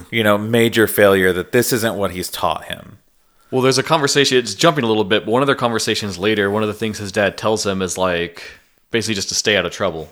Yeah, because we get to a really interesting point because after David's seen this start to go farther and farther and farther, and they basically have started torturing her now. Oh, yeah. David thinks that he needs to do something, and he asked his father, is it okay to ever hit a woman? And he asks. And his dad basically gives him the little pat answer of well, no. Unless. No, but. Yeah. Sometimes they just make you have to. It was a very 1950s answer. God, I mean, I don't even think it's stuck in 1950s. I've heard people fucking say that now. Sadly. You know, And you know what this also made me think of? And it made me feel bad about it and about myself a little bit watching it is like the situation that David's in at this point. So like growing up, like in school and stuff, like I was bullied some. I had friends that were bullied and stuff, and I can remember times where like I saw someone being bullied, and I kind of just didn't do anything. And the reason was I was thinking like, well, it's better to not get involved. I'm pretty sure we've all done that. And you were glad it wasn't you. You're glad it's not you, and then if you don't do anything, you're not opening yourself up to more of it yourself. Yep. We've all been there, I think. I mean, Yeah. one of the only fights that I was ever in was actually with a guy that I'm friends with now. We're all friends with him. Was because I saw him bullying somebody else, and I saw a bullying situation happen, and I was like, fuck this shit. And I stepped in, and then another dude got roped into it, and we ended up fighting. None of us were involved. but yeah, I learned my lesson. Like, that's what happens when you get involved. I just know like when you go looking for reviews on this film, it's kind of got like a mixed reception. But if you troll Letterboxd like I do, there's a lot of 1-star reviews where people just like totally disconnect and shit on the film because they're like, I can't believe that David didn't do anything and how far it had to go before he took any action. What's he supposed to do? And I'm like, I like that you're privileged enough to have never been in a situation like what David's in. It's different if you're in that moment. And I see what they're saying. Like, yes, that is what we should be saying. And that's the emotion you're supposed to have. You're supposed to be angry about the situation. Yeah, but like... But it's like the kid said, they have permission. But, you know? And now, what am And I adults wrong? know everything. But right? like They're- the second time the police come, that was from David, right? Yeah. Yeah. So David does do something. What he thinks he knows is the right thing to do, which, okay, well, I can't involve my parents, but I know this is wrong, so maybe if I just like drop the hint to the police. And even his dad says, just mind your own business. Mind your Yeah. own business and you'll be fine. Yeah. Is what he tells him when he asks So him. yeah, he's getting a lovely life lesson from his father, which it sounds like that's how his dad's lived his whole life. Yeah. Stay out of, just don't bother anybody else, stay out of trouble, don't stick your nose where it doesn't belong. Yeah. But yeah, so David, what pisses me off about those reviews is, yes, David did do something. Because initially He did what he thought was supposed to be right, that you would be taught to do as a kid for that. right. So he tried to go to his dad. His dad didn't give him a solid answer. He does end up going to the police. And then they fail him. Which that's like, how many true crime stories are there where it's like you go to the police and then the police fail the victim? Although I will say that, again, the book does a better job of hammering home why David doesn't. And this is one of the few cases where I think a bit more narration may have helped. Because, Like if the adult David kept like... right, kind of some little- interjected every now and then, Well, they only had William Atherton for a day, and that was very evident. But still, I think you can, infer what's going on in David's mind. I don't think it's that crazy to suspect. Remember, he's a 12-year-old kid, too, in the 50s. Right. It's like, I'm sure there are 12-year-old kids now that wouldn't say anything. I'm sure there are 12-year-old kids that would say, yay, I'm getting involved with this, It really depends on what your worldview is and what you're taught your worldview to be. So David goes over to the house again, and Susan's like making a puzzle. David goes downstairs, and like all the neighborhood kids there now, like even the girls from before. Oh, before this though, there's a sad scene where I think it's the next day after the first night she's tied up. We get Ruth trying to feed her toast. Oh yeah, And she's so dehydrated she can't even eat it. And Ruth gets so frustrated with her that as punishment they bring Susan down, and she makes one of the kids strip her. right. And then Ruth spanks her again. Yeah, And she basically tells her like, anytime you disobey me now, Susan's gonna get punished for it. yeah. Ugh. But yeah, continue. No, right. So like all the kids are in it now. They're all playing Because the game. there's the older kid that's like the greaser looking dude. Eddie, yeah. And then there's two girls that kind of hang out in their friend group. Everybody's there. I think one of the girls is Eddie's little sister too. She Yeah. was the one that was playing the game Yeah. earlier that was blindfolded. Yeah. And they're beating her. They get cigarettes and burn her. Yeah. Now a lot of this we don't see, which I think is the right move on Yeah, making you this don't film. need to. Yeah, you don't need to see it. There comes a point where I think a lot of filmmakers don't know how to tell a proper story, so they rely on shock. Yeah. And when you actually tell a story, if you tell it well and you're a good filmmaker, you don't have to show it. You can do more with what you don't see. Just by reactions and by emotions in your characters. Right, yeah. And there's a scene where David tries to talk to his mom at night. Like she's sleeping. That's so sad. Yeah, and he's trying to wake her up, but And the way you can see the conflict. and the way he starts it too, he's like, "Mom, I'm really sorry. I have to tell you something." Yeah. But she doesn't wake up. Yeah. This is so much of this film is like parental failure, adult failure. Oh yeah, that's the whole point. Yeah. It's yeah. You get pissed off all over again, aren't you? Yeah. I think it puts me in a different position now. I'm not saying that you wouldn't feel this if you don't have children, but I think when you do have children and you start having a little bit more introspection, thinking like, how do I want to be? What kind of father do I want to be? Right. Mm-hmm. How do I make sure that my child grows up to be like a good human? Mm-hmm. Like, I don't really care what he does in his life. I just want him to be a good human. Yeah, be a good person. That's really all I care about. Right. Mm-hmm. And then you start to think about, well, how do you do that? Yeah. Yeah. Like, there's so many other factors and influences in the world that can completely change that you have to be all the time.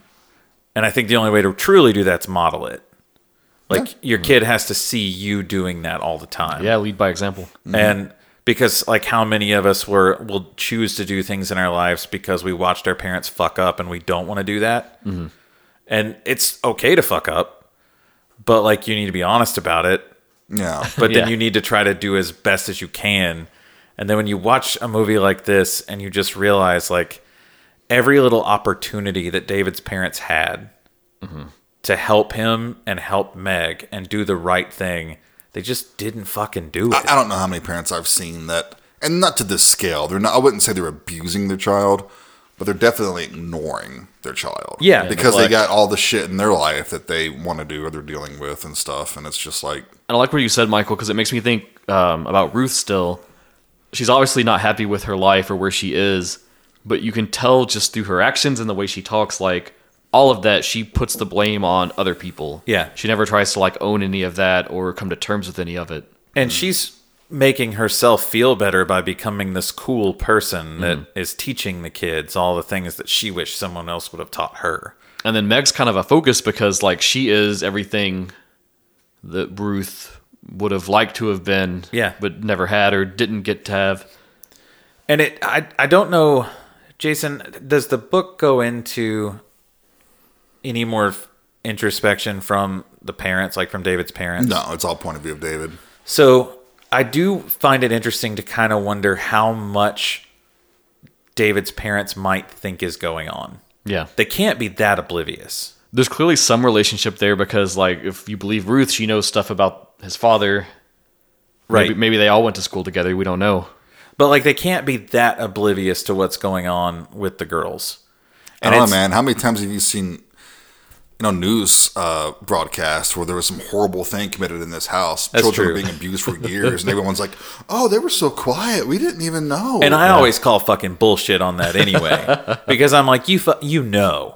Now, maybe you don't want to get involved. It's like the that's the David's other- dad yeah, says. that's where I was going. That's with the Mind other your thing, own too, is, like, business. how much do you want to get into another family's life and what they Yeah. got going on, really? Right. It's like they were chicken shit too, and we're just like, well, it's easier to not say anything. Yeah. And that was just like basically the thesis statement of this entire story, which Oh, is yeah. just it's easier to not say anything, Yeah. to not do anything. So David gets the officer to go by again. It's an interesting scene because he's over there when it happens, and there's like a knock at the door. And at first, Ruth isn't going to leave, and she's going to send one of the kids. And then he's like, well, what if it's the police officer guy again? And you probably need to go up there to help get rid of him. He says something like, "Do you really want to leave that to them?" Yeah. She's like, "Oh yeah, right." And this whole time, Ruth's appearance is getting even worse and worse. Like, She gets like paler, looks thinner yeah, almost. her in a hair's way. not Yeah. being made up. She's wearing like her nightgown and shit, and just Like, you get dressed to go to work from home. yeah. Well, at least I'm not torturing girls in my basement. That's true. Don't worry, listeners. We are in his basement right now. It is tortured victim free. Except we're torturing you with this podcast. But I mean, like, Yeah, at one point, because Ruth knows that David's sweet on Meg. At one point, he says that she will straight up kill David and Meg if he does anything. Like if he tells anyone or tries to rescue her. Yeah, this is the big escalation from Yeah. Ruth. This is where she's Straight up truly... kill. And you believe her. I mean, she's not bluffing. Yeah. So she goes to take care of the officer. Jennings is his name, Officer Jennings. Officer useless. And he says, like, hey, I've heard that, like, Meg's got bruises on her. Someone's, like, hitting on her, beating her and stuff. What's going on with that? I'd like to check her out, get the story. And with the help of her son, she kind of weaves this whole tale of, like, oh, it's just kids roughhousing. You know how it is. Yeah. They just got a little too rough by accident. And the whole time that her younger son is like in her arms, Yeah. and she's just loving all over him. Yeah. He's just a little guy. He's just a tiny fellow. He would never hurt anyone. I do think though, And like in fact, it's his birthday. we call him Officer Useless, but I think he does know something's up here. Yeah, but Yeah. he doesn't do anything. But how much of his hands are tied? You know, like how much can he truly do? If He can, you know, see Meg. He can Yeah. demand, hey, you got to produce Meg. Well, you know? she said at the time the girls are out shopping. Yeah. So she said even Meg's not here. Yeah, that's when you come back later, or maybe you stick around. Maybe, you know, ask for a cup of coffee or something. That's okay, I'll wait. Yeah, he should. He should.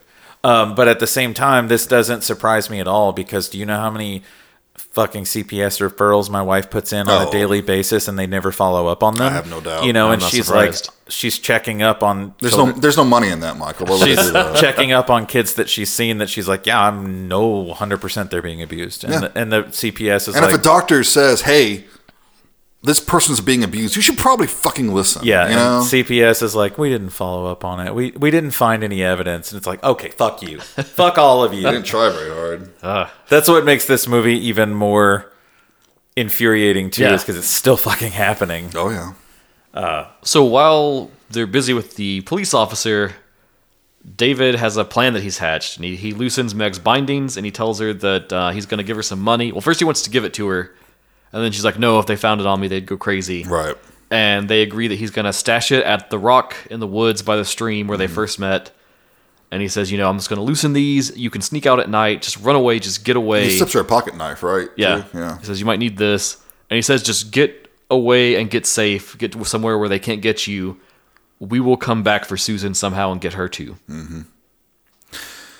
But that doesn't happen. He goes back to check the rock the next day, and the money's still there. Mm-hmm. Then he goes back to the house, and that's just when things are even... Because he goes there to find them raping her. Yeah, it's Willie, again, the one that's been the most focused on her. Yeah. And Eddie's there again. And then Donnie, which is like not the youngest, but I guess that'd be the middle kid, he wants to take a turn with Meg next. And Ruth tells him that would be incest, because he'd be a skinny dipping in his brother's scum, as she puts it. Yeah. I mean, you know, Ruth's a monster, but she does have some, you know, she's got to draw the line somewhere, right? It's so disturbing. She's like, you know, I guess Eddie or David could take a turn. And he's Eddie like, says, "Oh, I just want to fuck." cut her. Eddie said, I just want to cut her. It makes you wonder what's up with Eddie over there. Oh, Okay. I mean, I don't think Eddie stood a chance at being a normal human. He was gone from the beginning. Yeah. You know. And Ruth decides that she needs to be marked so people know who she is, so men will know to stay away from her. And she says that a woman is better off loathsome in this world. Yay, Ruth. Because she's had bad luck with men, been mistreated, whatever. And yeah, then all women are just better off being loathsome. Well, and the other thing we haven't commented on is the appearance of Meg keeps getting worse and worse. Oh, and yeah. worse. God, It's yeah. hard to see her. The in scene. dehydration, Yeah. like the malnutrition, just Especially the way they make her lips look, and you can just tell, like... you feel them. Yeah. You can feel them, and it hurts. And this is probably a good time to call out Blythe Affarth, I think her name is. How Yeah. I pronounce it, who plays Meg. She does a great job. I mean, this is not an easy role to play. No. And she commits. I actually have a And note it's- about this, too. They interviewed her about the film, and she said that all the scenes that she had to shoot where she's tied up or blindfolded were, like, very wearing for her. She almost couldn't get through them. Yeah, I imagine. She said, it's extremely humiliating. It's a little bit scary being so without control. It's scary feeling helpless, and it's humiliating hanging there and dangling. And then it's even more petrifying to be in that situation and have one of your senses taken away from you. Harsh. And she probably said that she was, I think, in her early 20s or Yeah. something, portraying this role. So I never felt like, thankfully, that the film didn't care that she looked older. Yeah. Like, she looked young, but she didn't look... I think she could pass for 16. I see it. Probably. Yeah. But at least you felt there was no exploitation going Right. on. If you know, dropped as her in far like one as- of those 80s teen comedies, she would just blend in Yeah. with every other like 20-something playing a Right. teenager. But she's great in this. She really Yeah, is. and I just can't imagine how hard this role had to be, so Yeah, I mean, props to her. You got to go to a place, a bad place for something like this. Or just go to a good place and hope it's over. So they take a heated bobby pin and kind of carve into her stomach. I think fuck me is Yeah. what they carve into her. Yeah. And the kids are all very pleased with this, but Ruth's not. She wants to take it a step further. Yeah, because even if guys don't want her, she's still going to want guys. So they got to take care of that one spot. And I hate how she justifies this because she even brings up like, well, in other cultures, they do this. Yeah, so she takes a blowtorch to her. And this is finally where David breaks. As this is going on, he's like, fuck it, I'm just going to run. I'm going to go get help. It's done. It's over. I got to do something. But predictably, they Yeah. capture him and throw him down and beat the crap out of him. Tie him up. He wakes up sometime later, and Susan's down there trying to comfort Meg. He manages to get his bonds undone. And we get some more backstory with Susan here that's also pretty heartbreaking. Yeah, Because now we find out like why the whole escape plan failed. right. Is because Susan revealed that Ruth had been molesting her. Yep. And when Meg learned that, she's like, well, I can't leave Susan. If she's just here by herself, that's not an option. Yeah. So when she escaped at night, she tried to sneak upstairs and get Susan, and they caught her. Yep. This So it's- fucking movie, man. It's so infuriating because it's like, you could have got away, but it's like, yeah, you shouldn't leave the It's not the movie, dude. It's not the movie. It's I real know. life. I mean, that's the problem. So yeah, this is like the lowest point of the movie. It's like, what are you gonna do? David's attempt has failed. Their plans have failed, and he finally decides that he just has to escalate his own action to resolve Yep. this situation. Like to look around for weapons, something to use. You have polio. Give me your crutch. Crutches, perfect. So he concocts a plan where they're gonna light a fire in the basement to lure Ruth down there, and then he's gonna jump her, take Yep. her out. And the fire also starts billowing out the windows down there, so like neighbors could see all this. Everyone knows something's going on. And I like it too because they do a shot of the basement door, and then you see the smoke kind of shooting out beneath it. Yeah. So yeah, sure enough, they run down there, and probably the most satisfying moment in the entire movie. Yes. He just starts wailing on Ruth with that crutch. The first time I saw it, I just stood and was like, yes, yes. Don't stop. Keep hitting her. But yeah, he kills her just straight up. Yeah.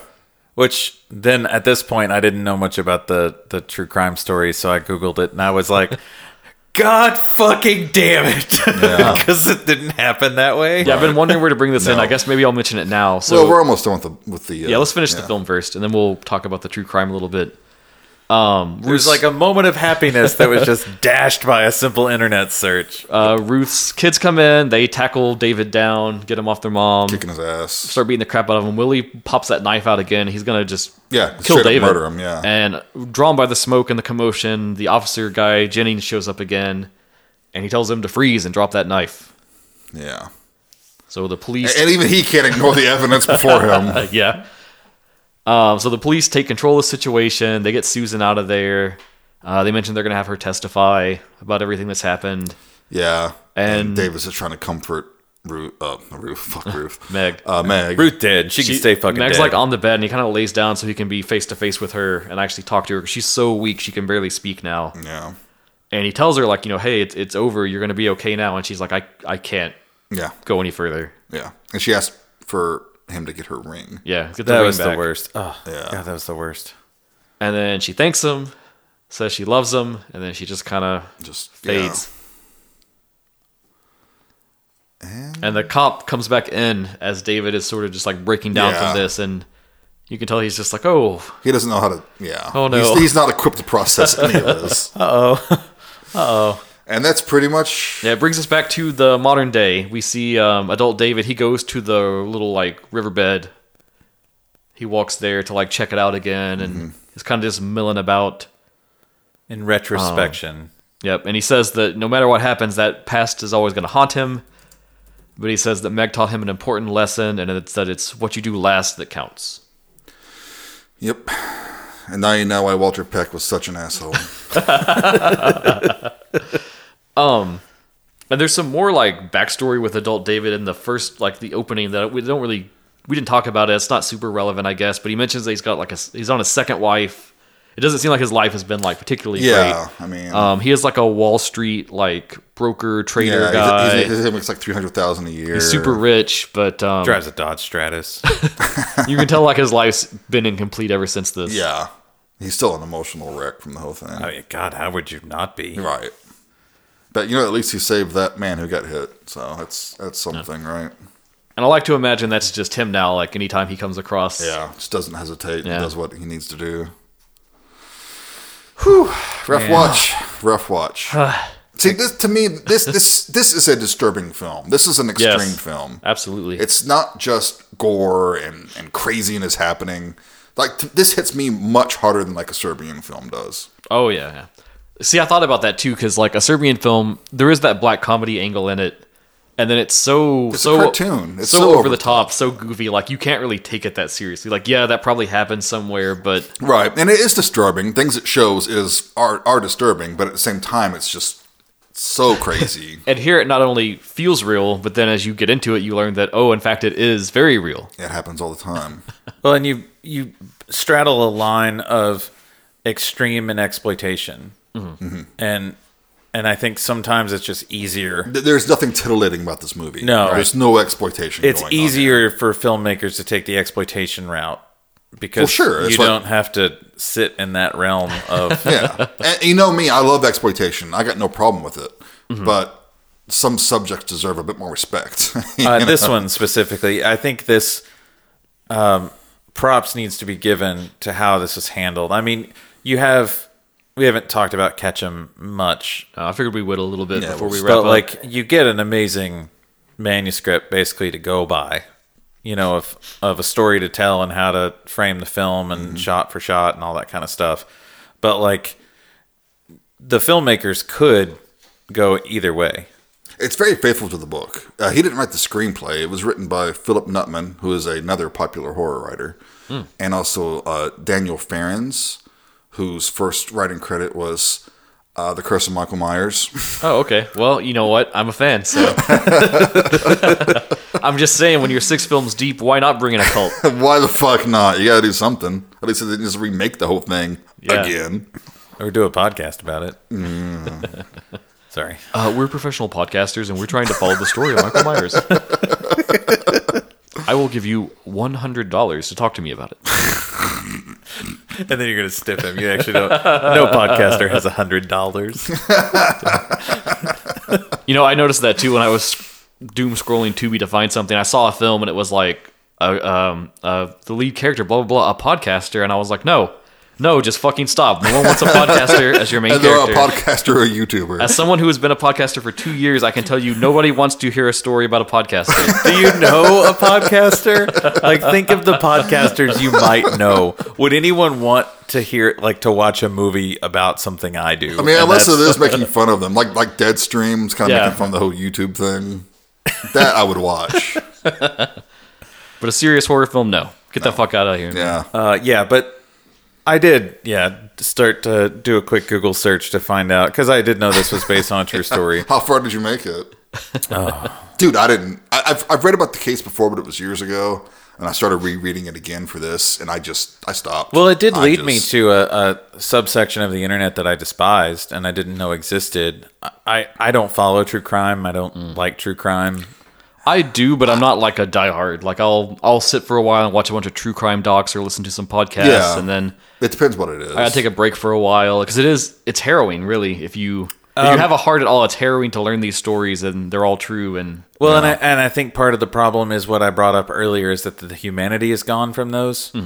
I think a good true crime thing or story, or like a good true crime writer, that's what they should do. right, it pulls at you. You should bring the humanity into it, but that's hard. It's That's hard. a- And a lot of people don't want that because I'm sorry, but a lot of true crime is titillating for some people, And that's why a lot of them listen to it. And so what bothered me is that when I was searching the case, you come across a lot of website that's like famous murderous women. Well, speaking of that, so this true case, Sylvia Marie Likens was in 1965 when this happened. So we have American Crime, the film that's like a dramatization of the case.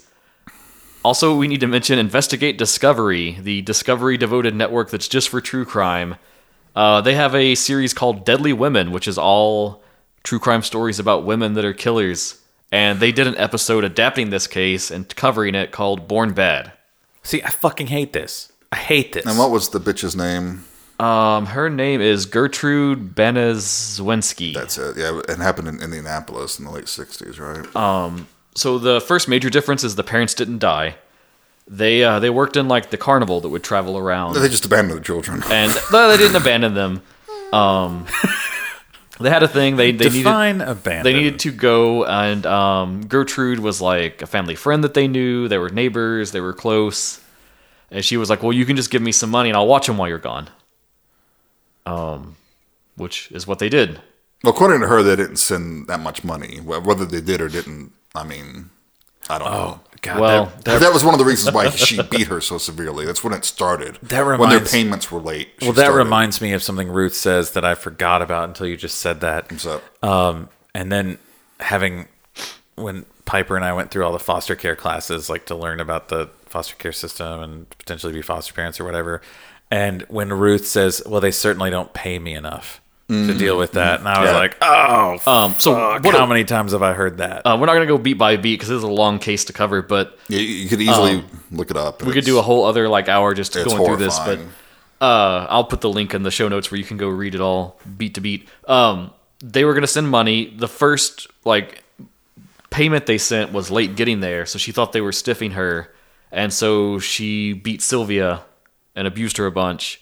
Then, like shortly after the first payment came in, and she chose to just hide that away and not bring it up ever that she was getting the money. Right. And it's not like if she wasn't getting the payments, it doesn't justify her beating the children. I don't want you to think that. But I mean, that was just So I truncated one of her this many excuses. to make it simple. So she was tortured and eventually murdered by her caregiver and her children and several of the neighborhood friends. This abuse incrementally lasted for 3 months before she died from her extensive injuries and malnourishment on October 26, 1965. She was increasingly neglected, belittled, sexually humiliated, beaten, starved, lacerated, and dehydrated by her tormentors. The autopsy showed 150 wounds across her body, including several burns, scald marks, and eroded skin. Through intimidation, her younger sister, who was named Jenny, was occasionally forced to participate to some degree in the mistreatment. The official cause of her death was determined to be a homicide caused by a combination of subdural hematoma and shock, complicated by severe malnutrition. Yeah. So, I'll talk a little bit about the end of the case, but right here, just to talk about this part, like what's different if we go to The Girl Next Door compared to the real case is David. He is like, there was no David in the real thing. Right. Because Ketchum said that he had to write it from a neighbor's point of view because the actual case was so horrible Yeah, he couldn't have someone there all the time. that he didn't want to write it. And there's actually a chapter of the book, chapter 42. Oh. And at this time, he's described horrible things that they've done to her. Horrible things. But this chapter is very short, and it just says, I'm not going to tell you about this. I refuse to.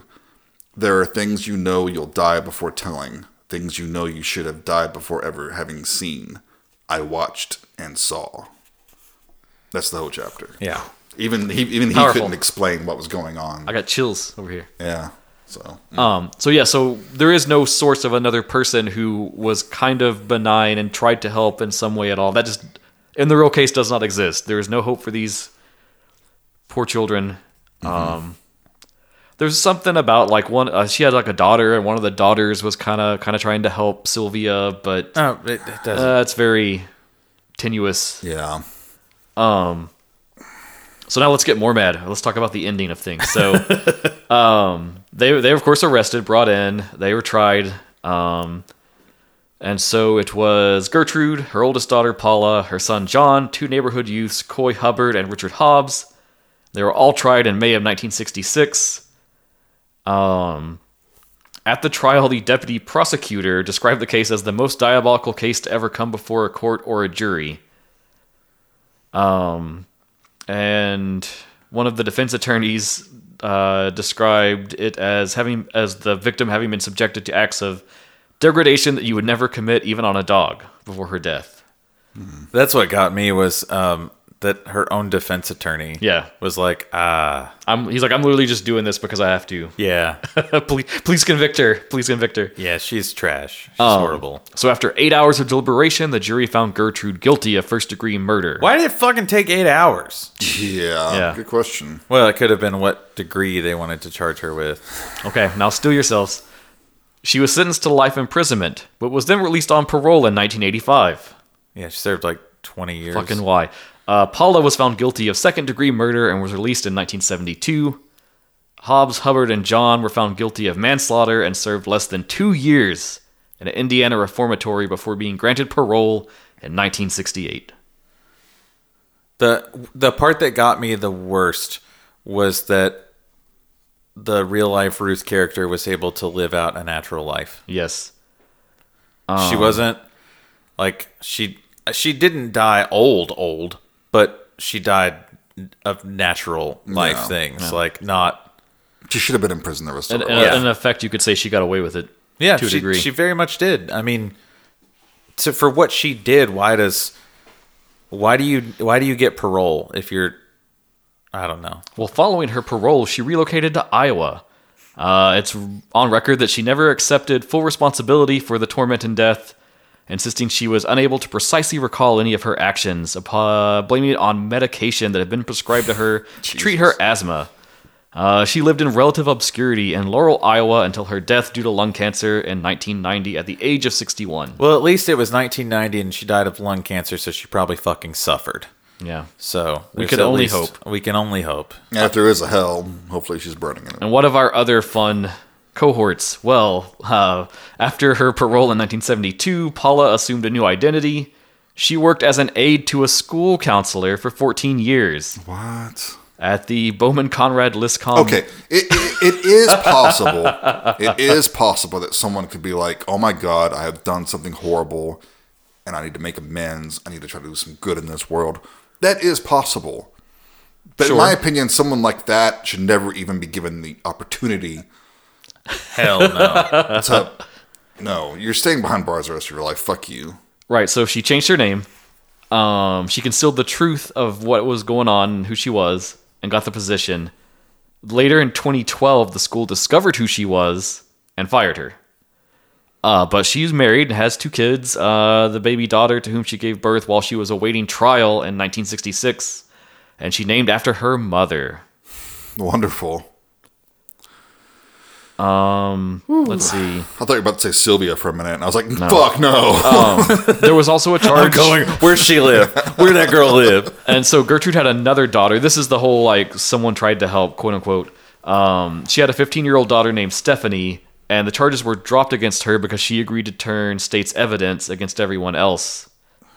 Prosecutors tried to resubmit the case against her before a grand jury in 1966. And there was this talk of having a separate trial just for her, but it never happened. Mm-hmm. She assumed a new name and became a school teacher. What the fuck? She later married, had several children, and she was last known to have resided in Florida. I know job options were rather limited back there for women, but did she have to be a fucking school teacher? God damn it. When questioned at the trial as for her motive for turning in state's evidence, she stated, "I'm just here in the hope I can help anybody." In response to which her mother's attorney, which was the same guy that was like, please convict my person. Shoot her in the lobby. He questioned her statement and said, including yourself. Let's see, what else? The younger kids got put into different foster families. Their surnames were changed. They kind of all drifted away to different places. The neighbors that got involved, Richard, Coy, and John, they all served less than 2 years, like we said, got parole, got out, became teachers. All did different things. Richard Hobbs died of lung cancer in 1972 at the age of 21. So I guess he lived a hard life, but probably deserved it. Yeah, Fuck fuck him. you. I don't care. He apparently was known for having nervous breakdowns after he got released. Too bad. Oh, fuck you. gee. Don't care. I guess murder will do that to you. I don't After know. Coy got out, he remained in Indiana, never tried to change his name. He repeatedly was imprisoned for various criminal offenses and was on the wrong side of the law continually, and was even charged in 1977 for the murder of 2 young men. But due to a mix-up with one of the witnesses, he got acquitted on that and got out. Oh, so he's killed a lot of people. Yep. Shocking. When the film An American Crime came out, he ended up getting fired from his job when they realized who he was. Oh, jeez. And then he died of a heart attack in Shelbyville, Indiana at the age of 56. And then here's our last one to wrap up, the John fellow. He lived in relative obscurity, changing his name to John Blake, and became a lay minister, frequently hosting counseling sessions for the children of divorced parents. Fantastic.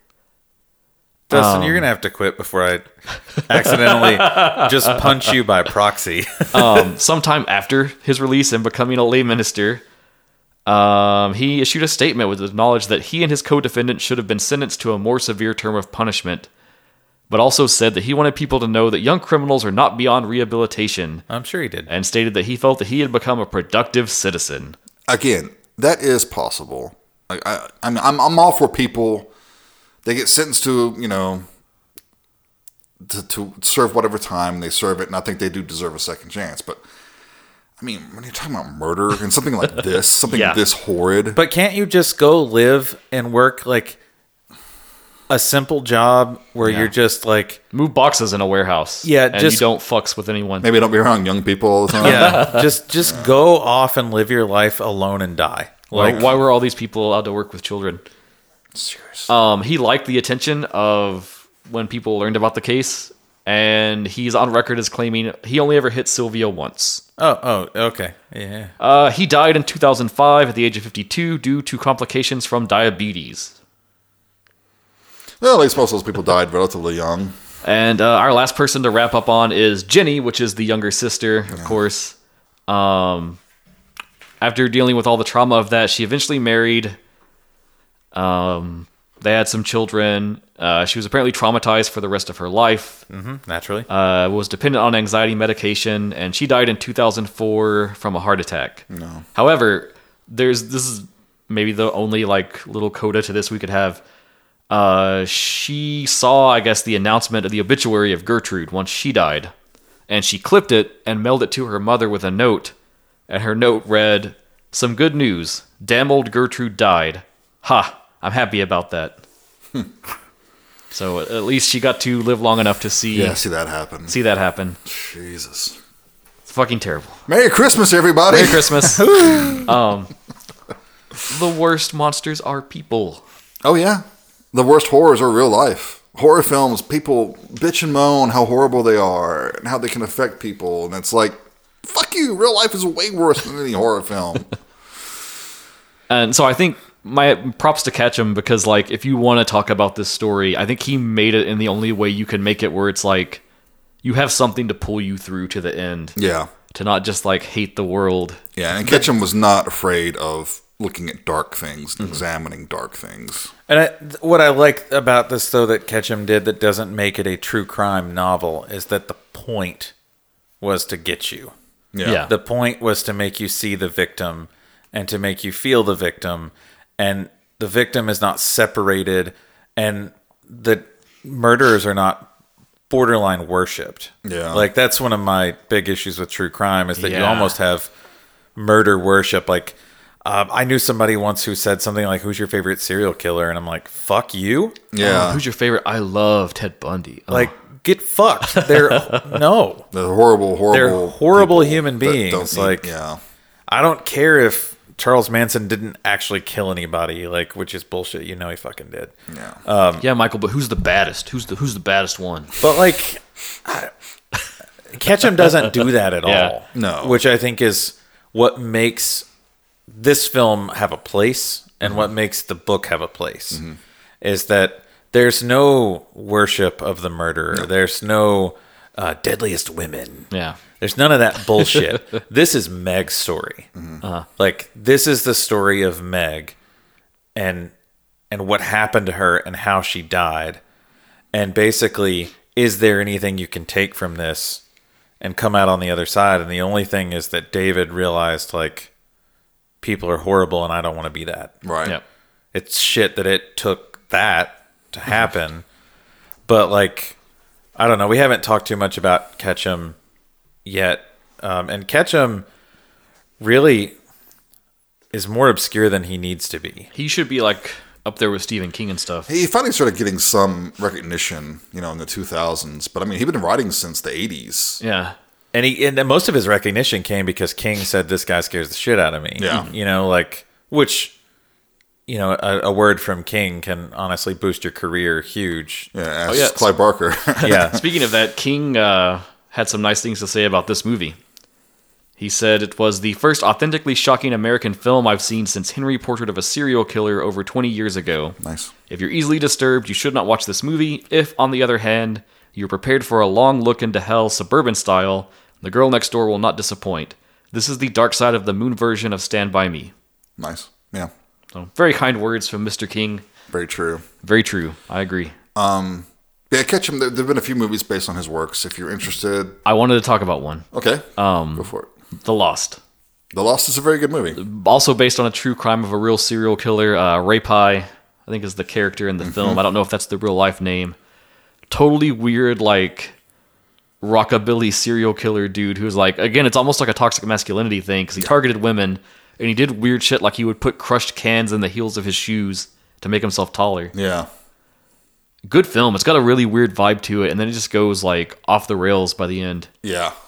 Yeah, it's a good movie. I quite like it it. a lot. Mm-hmm.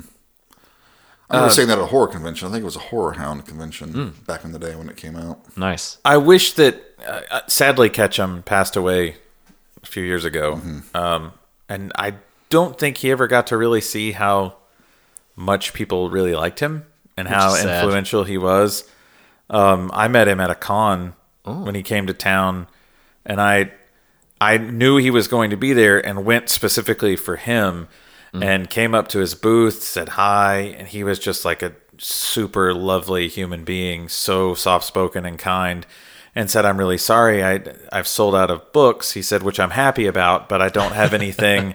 He was like, "I'm really happy I sold them." He's like, "But I don't have anything to sign for you." And I pulled out my beaten and battered copy of Red. And Nice. and I was like, "But I brought one for you to sign." And like the look of shock on his face was so sad in a way that he was like, he was just so happy that someone, and it was clear that I'd read it and loved it. Yeah. Yeah. And, Well, think about those cons. Like, how many people came through and just bought one of his books just because? Yeah, and it's there. well, Sell it he's- on eBay the next day. He's or an something. author. I'll just have him sign it. And Yeah.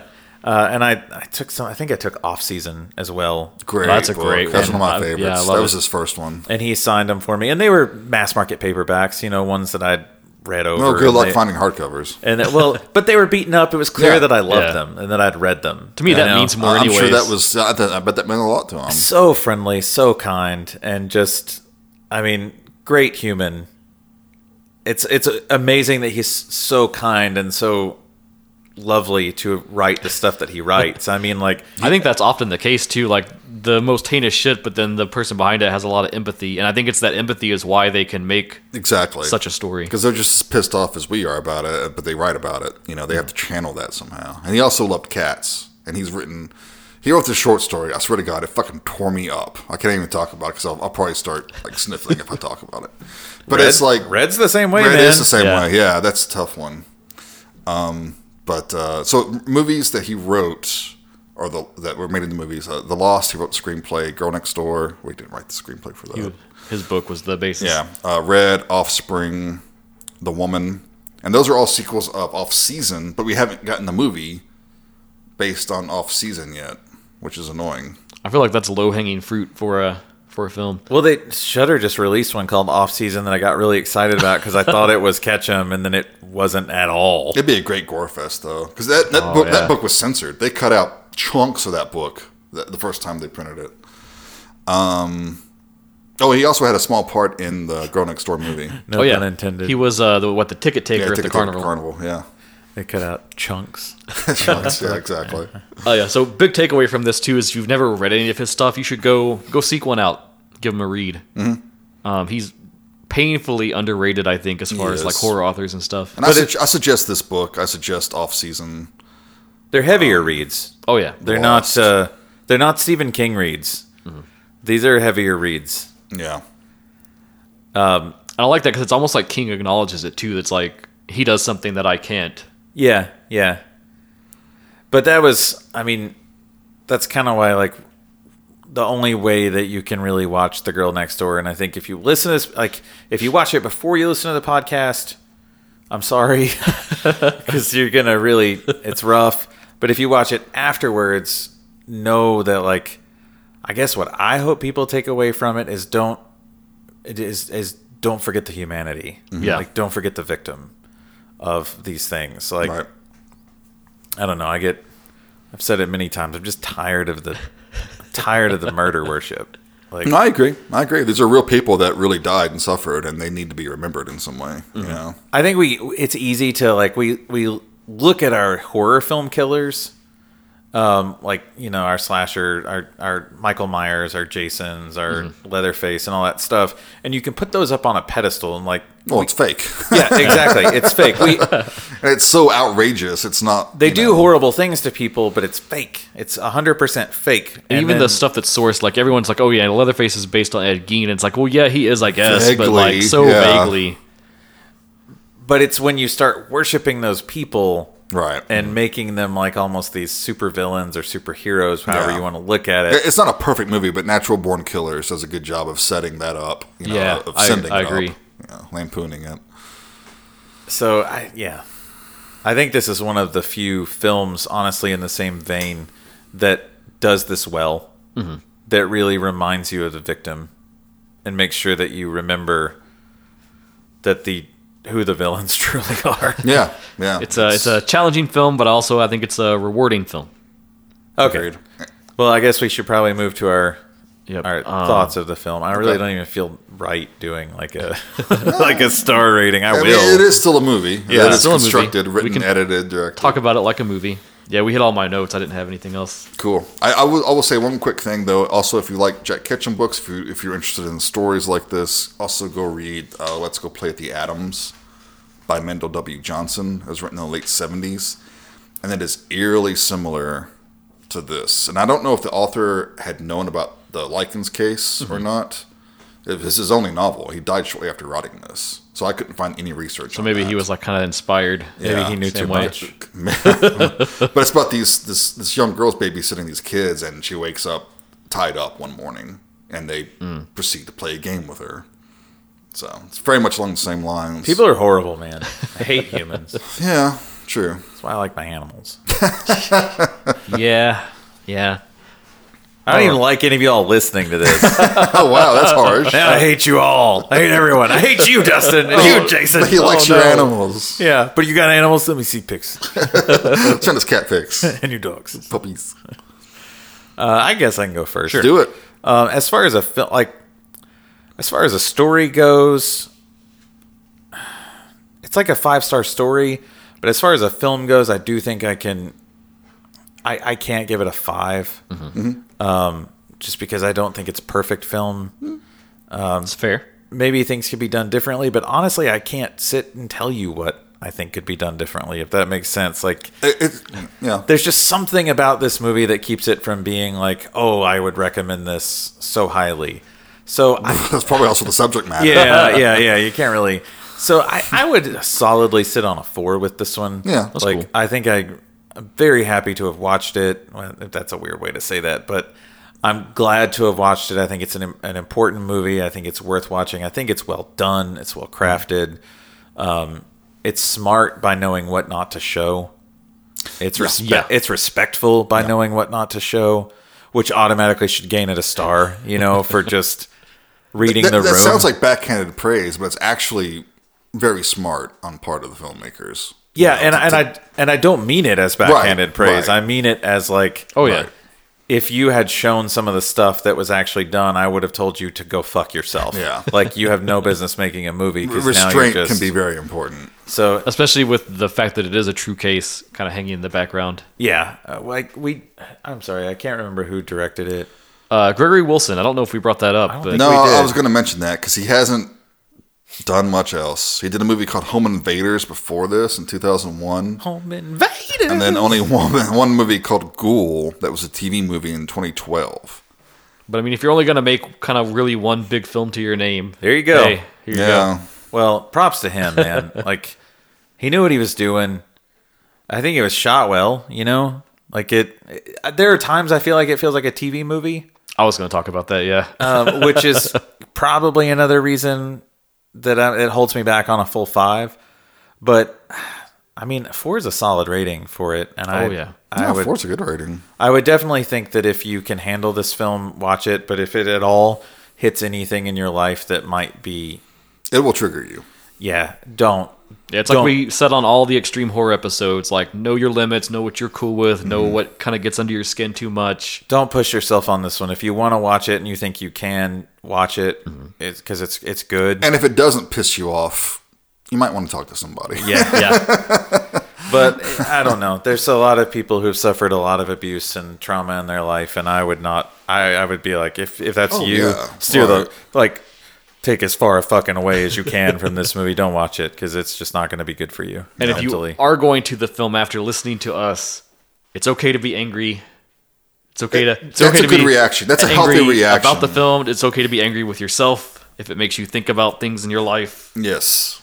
That's called introspection. It's good. It's a good thing to have. That's what good movies should do. It should make you introspect and think about things. Yeah. Do you have anything else, Michael? No, I'm Okay. good. I'll go next. I'm right there with you. I think it's a really well made film. I think, again, this is like the only way to approach this story in like a meaningful way, the way that he adapted it and then they filmed it. I do think there are some kind of flaws there if we're just talking like cinematic as a movie. You're right, Michael. There is at times this kind of almost made for TV movie vibe, especially you notice it, I think, in the adult David scenes. Those feel really really weird, a little cheap, a little like very like framed camera angles that are uninteresting, and some of the dialogue is like a little stilted. Almost like second unit shot it. Yeah, a little bit. Like they made the movie, then they made those wraparounds to kind of fit in there. But that's like the worst thing I could bring up to say about this movie. Like everything else, it just hits and it all works so well and it all blends perfectly. I think it's a terribly infuriating film to watch, but because there's so much emotion and heart in it, that if you just have even the tiniest shred of compassion, it's going to get in there and like resonate with you and hit.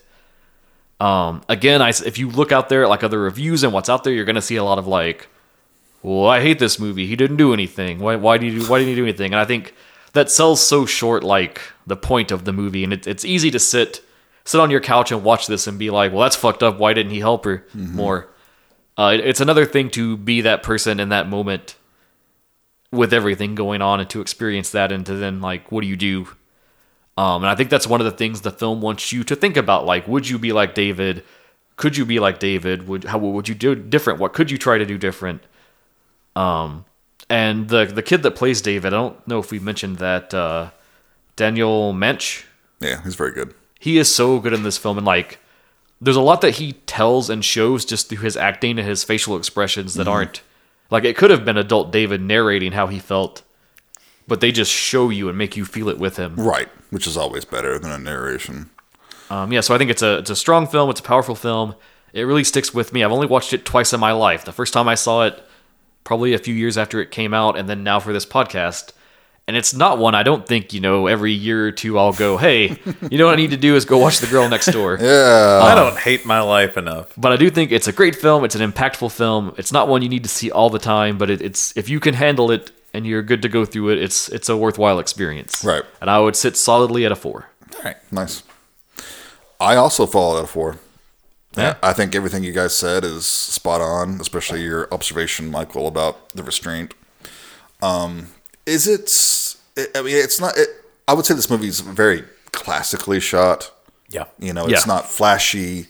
It's not trying to be cool or different. It's almost documentarian in that It's a good tag to Spartan put on it. Yeah. Yeah. I mean, again, I agree with everything you guys said. It's a tough watch. It's a hard watch, but it's a really good movie, and it's got good actors, and they're going to places that you don't really want to go, and I always respect that. It's not exploitive. It's about those horrible things that humans do sometimes, and we can't turn our backs on that. We can't just ignore it. Sometimes you have to just face that shit. And step up and punch somebody in the face. Get mad about it and punch somebody. And then beat them to death with a crutch after setting the basement on fire. In the book, she's actually... They come in, and he doesn't beat her with a crutch, but the cops come in, and they've got her. And they're like trying to hurt everybody up the steps out of the basement and stuff. And she says something, I forget what it was, but some horrible smart ass thing. And David just turns around and pushes her down the steps. And the cop sees it and then he's just like, yeah, he's I like, didn't see anything. Yeah, I don't know. Yeah. 4 stars. Check it out if you can, if it's the sort of thing that appeals to you. And if not, hey, I understand. And again, thank you, Elena, for pitching this one. I think more than anything, it's been a great discussion to sit here and talk about this, and especially vent my frustrations I've had for the past 2 days since I rewatched it. Seriously. And it's on Tubi, so you get the fun thing of right as they're about to torture, ads starting. 5, 4. I'm usually critical of the commercials, but I kind of appreciated them here. I know. Yeah. In this one, I'm like, oh, thank God. It's the sort of thing you want a breather on. I would see the countdown in the corner. I would be like, oh, thank you, God. Please. Show me about a car, please. Yes. Sell me something. All right. Well, we've got one more episode planned for you for the year. Yep, we're going to do our bonusy, end-of-year wrap-up thing again. We're going to do casual chat, little admin, talk about the show, what's been going on, what was cool, what maybe didn't work so much, what didn't pan out, all that usual fun stuff. I have lots of cool stats to go over, and we're going to share our favorite film discoveries of the year. And to recap that from last time, that's anything that we've watched for the first time this year. So it could be new films, but it could be old stuff that we only discovered now. Yeah. Well, normally it would be my pick for the next block, but sadly, this one, and then I guess you're gonna join us for the last year Wrap end. up the year. But that will be my time coming to a conclusion for genre exposure. My heart. And we are most sad about this. We're deeply saddened. Too much going on in my actual human life. That not that I don't have time for it, but Yeah, priorities. I mean, you can't fit everything in, man. Yeah, we understand. it We gets- are sad that you have to step away, but we understand. Yeah. but the 2 donkeys here will definitely keep pulling this cart. We'll try. We'll try as best we can. Nothing says you can't come back for a guest spot at some This point. is true. yes. This is That's very true. true. I may be around at some point. I mean, I'm always going to be around and probably trolling. We'll share as many embarrassing Michael stories as we can. I'll probably be trolling the Facebook page as Wonderful. much as possible because now I don't have to do anything with it. And 2, if you ever want to just type up a movie review, you can always pitch This it. is true. exactly. This is true. So no, it has been fun. I realized we'd done 60 episodes or something. Near there, yeah. Which 2 is years, man. which is a lot. 2 years, and we've done an episode every other week continuously, no breaks, no And misses. now my child throws tantrums, so Yeah.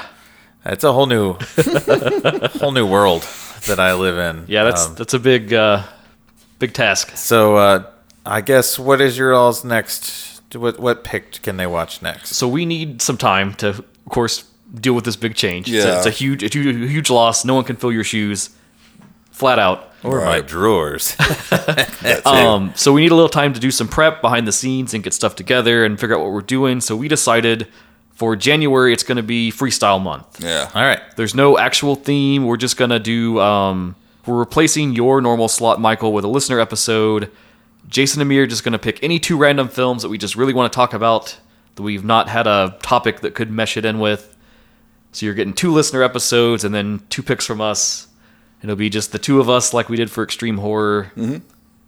Casual freestyle to start the new year. Yeah. Kind of fill things out, see how they go. But Jason, you're up first on this. Oh, God, I am. Uh-oh. Do you not have your movie? I do. Okay, good. I do. I actually, It's called acting, Dustin. Oh, you've you got got me. it too. You've got it too. Oh. We're going to watch Miracle Mile. Oh, so this makes my Christmas gift all the more meaningful. Yep. Okay. It is from 1988, I believe is the year. Interesting. It's actually 89. Says the Blu-ray. 1989. Well, this is 88 here, so it probably got Well, released. who's right and who's wrong? Well, you're gonna take that up with Kino Lorber.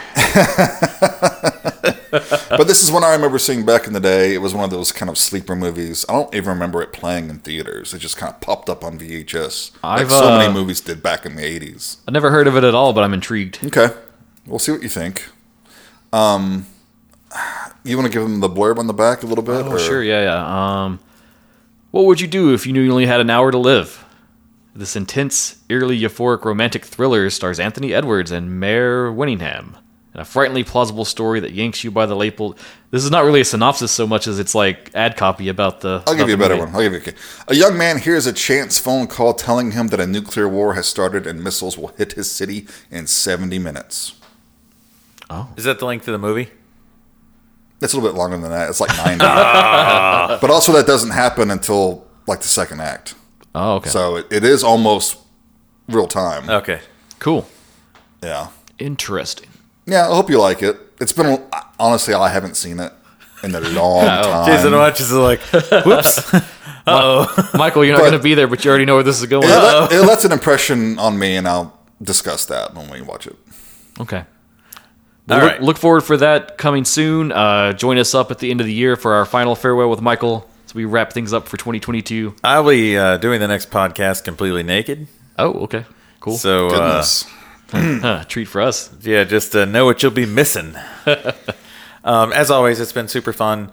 I don't know if it's fun talking about this movie. I'm going to take that back. It's been a meaningful experience. It's been a meaningful experience talking about cathartic. this movie. But if these guys are going to definitely need a lot of recommendations from Yes. you as far as films go to watch. So if Bring it on. If you've been a listener and you've just never thought to write in, or maybe something, or maybe you thought that like it wouldn't fit a block or whatever, don't worry about that. Just do it. Just do it! I mean, I'm just saying, hey, you there. Hey, you listener, right now. You sitting there thinking, I could never suggest a film. 2023 is your year. and thanks for joining us on this fall pledge drive. But no, and like all cheesiness and corniness aside, this is an opportunity for if you really want to like jump in and fill my seat. Or if you just want to torture us with something horrible, Yeah. lay it on us. We can take it. Give these guys some films to watch. I mean, I'm probably still going to watch these movies too, unless they're ones that I read and I'm like, fuck that movie. But another weird Japanese movie. Well, guess I won't be watching that one. These Japanese guys are rapping? No, I'm good. I'll pass. been there, done that. But no, seriously, shoot recommendations. It really doesn't matter what kind of film it is. I'm a little worried that maybe people aren't sending recommendations because they think it needs to be horror. It doesn't have to be. It's any genre, man. We've yeah. done everything. We watch everything. Yeah. I mean, I would prefer no romantic comedies, but even then, we'll I'm do sure it. there are exceptions. Fish Called Wanda's kind of a romantic comedy. Well, it's a lot more than that, but yeah. Okay, if it's as good as A Fish Called Wanda, lay it on me, please. But also continue to, if Twitter's still here, Oh God. you can tweet or whatever. Instagram, Facebook. If Twitter dies and there's some acceptable follow up, we'll be there. Yeah. Oh, and watch out for our NFT collection announcement. Jason's got a NFT superhero card. We're gonna have a limited run of Michael NFTs. Yeah, $99. That's a bargain. That's a bargain. And it's yours. All right, guys. Well, I will certainly miss chatting with everyone and doing this outro. We love you, man. So you're going to have to figure out the outro. Fuck that. I'll have to start practicing. We'll just recycle yours. Okay, bye. We're gonna clip the best time you've ever done an outro and just use that every time. Yeah. Okay. We'll just insert in different movie titles and stuff as need be. All right. Well, since the next episode won't be coming out until after Christmas, I hope you guys have a absolutely Merry Christmas, Happy Holidays. I don't give a shit what you celebrate or what you don't celebrate. Just have a good time. Yeah. Hell yeah. And be good to each other. Yeah. Be kind. If we learned anything from this movie, it's be kind. Please be kind. Please. Yeah. Yes. All right. Well, until next time, you have been listening to Genre Exposure. Bye, everyone. Take care.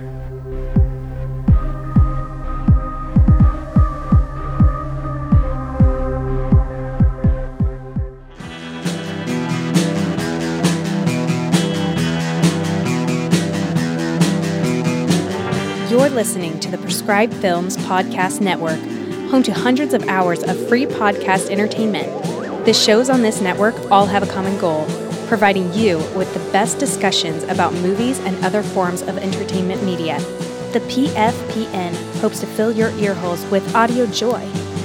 Visit our website with links to all the other amazing shows at www.thepfpn.com. Thanks for listening.